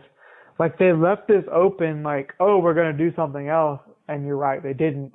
And maybe they never had it. Maybe I'm just being very optimistic. Maybe they had something. But unfortunately... Well, also, why didn't she stay with her sister? Like, her sister's just alone now. She literally is like, you're all the family I have. Bye. I don't know. That is another, like, issue, I guess you could say. Like, why didn't she stay? Yeah. Unless Mariko sent Yukio with Wolverine just to keep tabs on Wolverine, because maybe she had that hope that Wolverine would come back to her. Obviously, nope, he just blinked and bonked at that point. So, yeah, very true. I think the last point I have is I literally wrote down, let's talk about that Wolverine suit scene, because why wasn't that in the theatrical release? Why? It wasn't even in the extended release. Like, why why create hope? Is what I'm saying. Why do that? Is it just like... Why make it if you're never going to follow through with it? Yeah, is it a Fox? Exactly, is it a Fox thing? Because this is the first time it happened, where they had a scene where you see a suit that is comic book accurate, and we would agree it probably would look goofy on Hugh Jackman, but still, why create it if you're not even going to do anything with it? Like at the end of Apocalypse, where they created comic book accurate suits for everyone, but in the next movie, Dark Phoenix, we have poo-poo suits. Why? Why do this? Why give us the hope that we're going to see something amazing and then just fart on it? I don't know, like, I get where your frustration's coming from, but it's almost like if they had put that scene in this movie that we're reviewing, it wouldn't have really served the movie in any way. So I feel like that's probably why they put it as a featurette. But then, if they put it as a featurette, that means they took the time to make it in the first place. And so, yeah, you're right. It's like, why would they do that if they're not going to do anything with it? Mm-hmm. It's like you had the costume department make that suit, just not to ever utilize it. So you reminded me of this. One of Wolverine's alternate suits is like a yellow and orangish brownish one instead of blue and yellow. I personally think that one could work a little bit better in live action. Yeah, I see what you're talking about. More monotone colors, right? I think that suit might work a little bit better. Even like when he doesn't have the mask on, it still looks really cool. But when we extrapolate this onto the MCU, I feel like they are going to want to go with a more comic accurate look. Not that means, like, they're definitely going to do some changes, because that's what the MCU does, is they like modernize it in a way that still is faithful. And so they'll probably do that in some sort of way. Like, they'll probably give him the classic look because fans have wanted it for 20 plus years now, or 20 years now. And they'll probably just kind of modernize it, like make it metal or something like that. I bet it'll be like a more orangish yellow than a bright yellow, and maybe like a deeper navy blue. Yeah, I could definitely see that. Of course, we're definitely getting ahead of ourselves. They haven't even planned out the X-Men for the but you know MCU it's going to happen, though. Mm-hmm. Yeah, it's definitely going to happen. Of course, right now everything's put on hold. I'm sure all the Marvel people are sitting at home thinking about what they can do with the X-Men right now. And if they're not, what are they doing with their time? Like, come on now. Ross, that is the last of my points. I don't have any more points, and I know you don't. So I guess we move into the nitpicking section. Oh, yeah. So, Connor, I'll let you go first. All right. My first nitpick is that why is Fox so obsessed with making jokes about Wolverine hating flying? Because they do it in like every freaking movie he's in. And this one's no exception. Because it's literally like, I think Logan might be like the one film where they don't put a flying joke in there. Because they never fly in that movie. But every other movie, he's like, I hate flying, and stuff like that. And it's always like the worst plane too, because they get like the worst situation. It's like the most turbulent it'll ever be, and Logan's just unlucky enough to be in that situation. Every time, like even in Origins, he had to ride in a really crappy plane, and then with X-Men 2, he has to go through storms, tornadoes. Yep. They even do it in X-Men 1, I think. Because it's like the first time that's where it started, was they were going to Liberty Island, and he was like, I don't like flying. And it's like, why? Like, is that like a thing in the comics, or no? I don't know. I don't know where that comes from. But they definitely took it and ran with it, because they do it in every movie. I love it. Another one that I noticed, when they're on the bullet train, that fight scene ended so abruptly. His Logan was like on top of the train, and it showed like the shot of him looking down at her, and then the next scene he's there with her in the train, and it's like, did no one else on this train notice all of the stabbing in the roof? It came out of nowhere. Like, there was so much. That train would be ripped to shreds at that point. Could you imagine if it rained? Like, every passenger would get soaked. Yeah, that would suck. Yeah. Just, you're on a train, all of a sudden, oh, water. It's a little drafty in here. Yeah, because Wolverine knocked a freaking wall out and threw a dude out of it. A whole wall. No, why was that wall made out of the crappiest material yes! Ever? It's probably because the train has to go so fast, I guess, but still, yeah, you're right. It just, like, it explodes when he throws a dude through it. And then, another one, this is probably my biggest nitpick of this movie. When Wolverine is trying to make it to go save, Mariko at the end of the movie, and he's fighting all those ninjas, all of these ninjas are on rooftops and they're shooting harpoons into his back, right? Mm-hmm. Okay. Wolverine has like 10-inch long adamantium claws that can cut through anything. What the heck are you doing, dude? Just turn around and slice it. I was getting so irritated by that. No. You're right. Like, you're so. I didn't write anything down, but when I was watching the movie, I was like, we don't need this scene. He could just like slice all of that.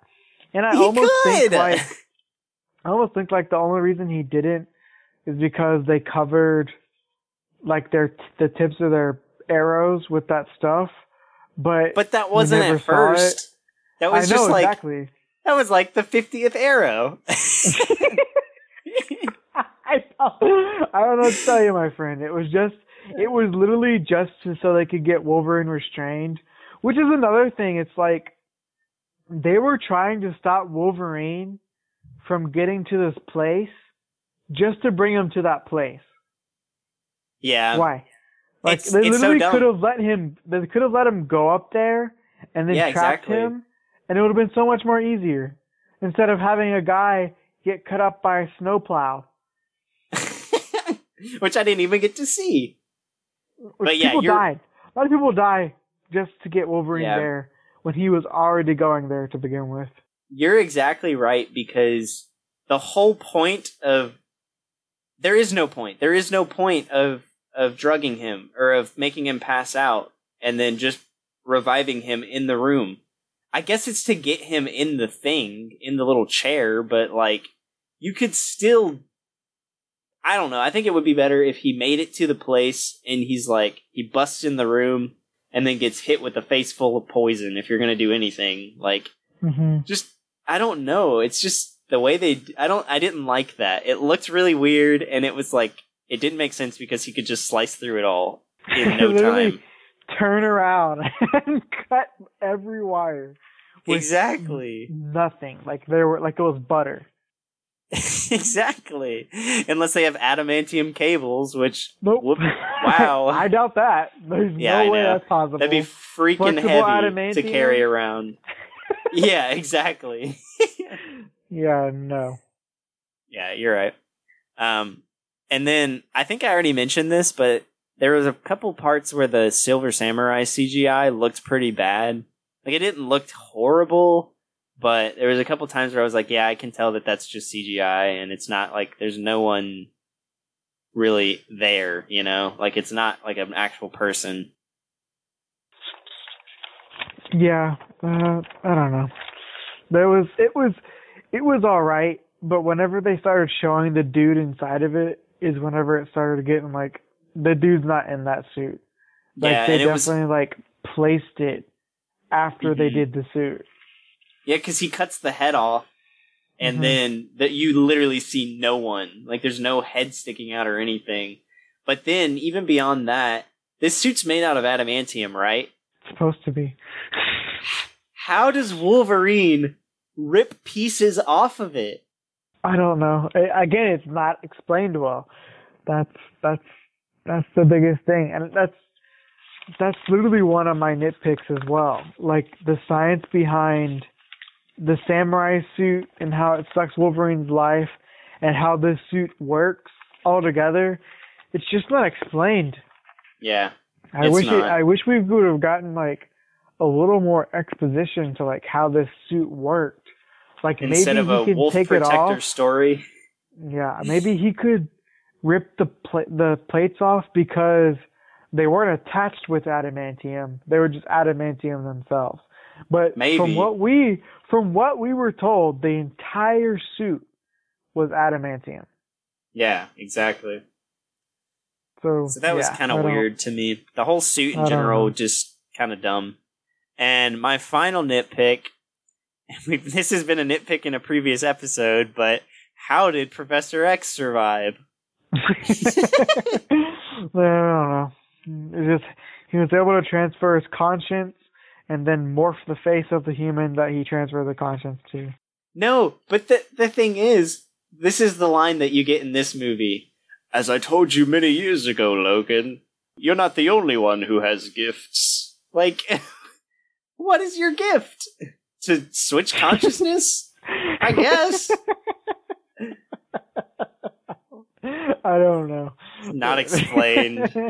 Not explained. Ever. It's like the same thing when it reminds me of when Dumbledore in Harry Potter and the Half-Blood Prince, when he's like, Professor, I didn't think we could apparate inside of Hogwarts. And he's like, being me has its privileges. And it's like, no, it's not. You just made that up. Like, you just did it just for the sake of convenience. You liar! You don't have gifts, Professor X. All you can do is read minds. I don't know. Yeah, you're right. I don't know. Well, I guess I should go ahead and say my nitpicks. Yeah, go for it. But, because some of them are already talked about, so I'm going to skip some. But I think this is a nitpick that is really weird. Like, so whenever Wolverine walks into where Yashida is for the first time, yeah, and he's on that table that can move, yeah, is he entirely CGI, or is that a real person on a CGI table? Because he looks like he's fake, but at the same time, I'm pretty sure that's a real person sitting there. And I don't know if it's just because instead of doing makeup, they CGI'd his face, but none of that guy looks real. And I know for a fact that's a person, but that person looks super CGI and fake. I don't know if he was or not. I mean, if you go back and watch it, it almost looks like that entire like table and dude are completely CGI'd. But I don't think they are. Yeah, maybe they were just trying to, if they did CGI him, the only thing I can think of is that they were trying to make him look really old. But you could just do that with makeup, so I don't know why. Maybe he didn't want makeup. The table definitely had to be CGI, though, because there's no way. Makes sense. But that was another thing. It reminds me of something else. When he is sucking the life force out of Wolverine, he goes from 120-year-old man to a 20-year-old in like 2 seconds. Like it comes out of nowhere. 2 seconds. That is some fast acting stuff, man. It makes no sense whatsoever. And so my next nitpick is when they're at the funeral and like Logan, like he's like, nope, something's wrong, and he goes up and tells Mariko, hey, there's something wrong. Everyone acts like you're stupid, and it's only because of the language barrier. All of that literally could have been stopped if, like, Logan knew Japanese. And that sucks. That sucks so much. That means the plot was only moved forward because he didn't know their language.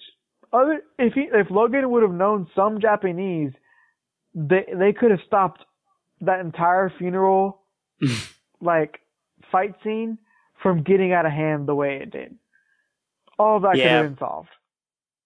So that's really cool. Also, why was Homeboy Asian Hawkeye there in the first place? Like, because he knew something was going to happen, obviously, but was he trying to get Mariko? Because they were trying to kill Mariko. So I don't know. That was weird. I didn't understand why he was there. But yeah, the language barrier doesn't really bother me too much. Like, I don't know. It makes sense, but it's like that's the only reason that the action is pushed forward, because there's a language barrier. Well, the thing is, Yukio is there, and she knows English, so she could have translated for him. Yeah, but she decided not to, and so all that mess happened because of her, essentially. Yeah, maybe it's just because she didn't think anyone would listen to her, because she's just a weak little girl. I don't know. Okay, and then another nitpick I have is in that same scene where the fighting is happening, why is Viper recording Logan? She was recording him with a phone? She is on her phone. Yeah, you're right. Recording, and it never comes up again. She's just, la-di-da, I'm going to record Logan getting almost killed and murdered. Why? That's a good point. Just to prove that you thwarted his mutant ability? Is that it? But then it's like, why does that matter? You already knew it happened. Like, you could have seen him just sitting there. It's not like she has to use that for proof or anything. Like, she's the only one who cares that she did it, because later on when she's talking to Asian Hawkeye, she's like, I took Wolverine's power. No one else. It was me. And it's like, okay, you don't even show him the proof. And by that time, it's irrelevant. Because he already took the heart bug off of him. So it's like, why are you recording, you goober? I think maybe they were going to use that to, like, further explain how she was going to do the life force sealing thing. But they don't. They never do. Yep, they don't. So weird. Why did they do that? I don't know. She just started recording. Yeah, I have footage of the Wolverine being killed. Why? Why do you need that? Posted it on her fan page. Mm-hmm. I guess so. That's it. And then this is my last one. It has to do with Viper again. Did we have to watch her shed her skin? Like, was that essential? Gosh. That was like, so gross. It just took us away from the main action. It was to give Yukio someone to fight. Yeah, she could have been killed and we would have had a better life. She could have been left out of this movie and we'd have better life. Yeah, I agree. I don't know why they did that. In the first place. It's almost like they just wanted to put another mutant in here to show that, hey, mutants are still a thing, and they have powers. It's such a weird scene to include in your movie. Yep. So I also want to know it's not a nitpick, but I just saw it right now, and it's like, why did Yashida's son try so hard to stop Logan from getting to that tower? Like, he fought Logan to the death. Yeah. Oh, like, that was another... I forgot to put that down. I have one more nitpick, actually. And it's... why... His name's Shinjin. Mm-hmm. Did he not know that Logan could heal? Because he Logan's like, I'll let you live with the fact that you tried to kill your own daughter. And he walks away, and then Shinjin comes out of nowhere to try to kill him again and stabs him, and nothing happens to Logan. And he's like, what kind of monster are you? And it's like, did you not know this man can heal? Like, that's his whole thing. Like, how are you surprised? Yeah, and you know what? That brings up another thing. Earlier in the film, Shinjin, he like says something like, he gives like Logan a backhand comment about him being mutant. And it's like, well, I guess even in Japan there's mutant racism going on. Which sucks. Because it's That's true. I guess not just America is racist against mutants at this point. Yeah. So yeah, I don't know. I feel like the Sinjin didn't really need to like go after and try to kill Logan. I just guess it was just to have another sword fight. I loved that fight though. That was a really cool it's a great fight, scene. but it's like, what is it? What was its purpose? Yeah, you're right. Well, guys, that brings us to our final portion of the podcast, where we give the film a rating and we tell you where this movie fits in our ranking of the films. Yes, that is Connor, true. I would like to hear your 1 through 10 rating first. I want to see how high you put this movie, or possibly how low, which I don't think it's low because we've been talking this film up. So I gave this movie a 7.8. I enjoyed this movie, man. I had a lot of fun watching this one again. I forgot how much I liked it. So yeah, I put it pretty high. What about you? All right. Well, I gave it a 7. So we're not far off from each other. Just okay, 0.8. Cool. So, I mean, I gave it a 7. I definitely really liked watching this film.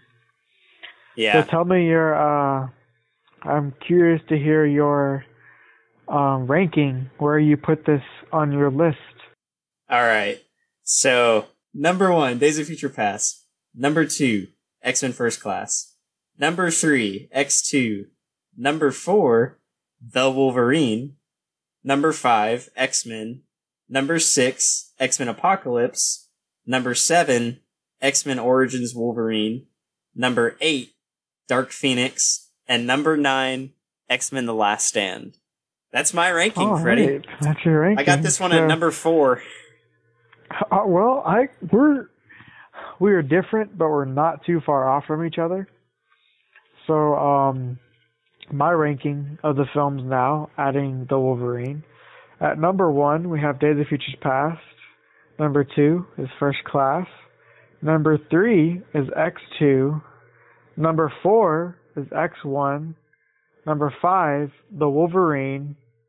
Number 6, X-Men Origins Wolverine. Number 7, Apocalypse. Number 8, X3. And last and least, Dark Phoenix. So, yep. Really, we have just a slight difference between those. And I just, so I have to say, the reason I put this one at number 5 is because after watching it, I do have to say, this is not a movie that I could just put on and just have on in the background. For me, I would definitely have to have this like playing, and I'd have to be fully invested. Yeah. And I feel like I wouldn't have to do that with X1, which is why I kept X1 at number 4. X1, I feel like I could put this on and go back and forth from watching it and doing something else. So that's for me why I put it just one spot lower than yourself. See, I watch movies different from you and probably most people, in the fact that there's not a whole lot that I can just turn on and keep on in the background. So usually if I have a movie on, I am fully invested in it. And that's true of all of these movies on this list. So maybe I could turn it. I think the only one on this list that I could just turn on and do something else with is probably X-Men Origins Wolverine. Okay, I see. Well, yeah, that's it, guys. You have it. That is our view of the Wolverine. And next week we get to watch the saddest film ever made. Oh man. In my opinion. Yeah. It's gonna be rough. I love that movie though, so I'm excited to watch it. But you guys definitely go check out The Wolverine, because it's probably better than you remember. It's I really enjoyed it. And also check out Logan and tell us what you think. How would you rank both the just the Wolverine trilogy and also all of the X-Men movies as a whole? Because we want to know, we want to see what you guys thought of these movies just as much as we like talking about them. So definitely go do that. And as far as things to plug, definitely go follow our Instagram. It's at CinemaSeekersPod. Hopefully in the future, we'll start putting like polls and stuff up there and kind of asking like what you guys want us to do, and hopefully get some input from you guys so that basically you get to choose which movies we watch to some extent. We're not going to watch a bunch of bull crap or anything. We're not going to watch Emoji Movie or anything like that. But oh, heck no. I've never seen that movie and never will see that movie. Yeah, I won't either. So, to some extent, but we will definitely take your guys' input into consideration when figuring out which movies we want to watch. You got anything else to add, Freddie? No, pretty much everything you said is all right with me and definitely works for me. And if that's all we have to say, I think we should go ahead and tell our audience thanks for listening and do everything Connor just said. And, you know, we're almost done with this X-Men thing here. We're getting there, man. Yeah, it's been a fun going back to these, man. It's definitely been a ride, and I'm kind of glad we did the Wolverines first because we don't have to end on a sad note. I agree. Yeah. On the happier and much more funnier films. So, guys, like we said, go watch Logan to prepare for our next podcast, and come back next week and listen to what we have to say about it. But I guess until then, guys, we're the Cinema Seekers over here seeking cinema. Oh, yeah. I'm Freddie. I'm Connor. And that's a wrap. That's it. Thank you, guys. Thank you. Have a good one. Goodbye. Bye.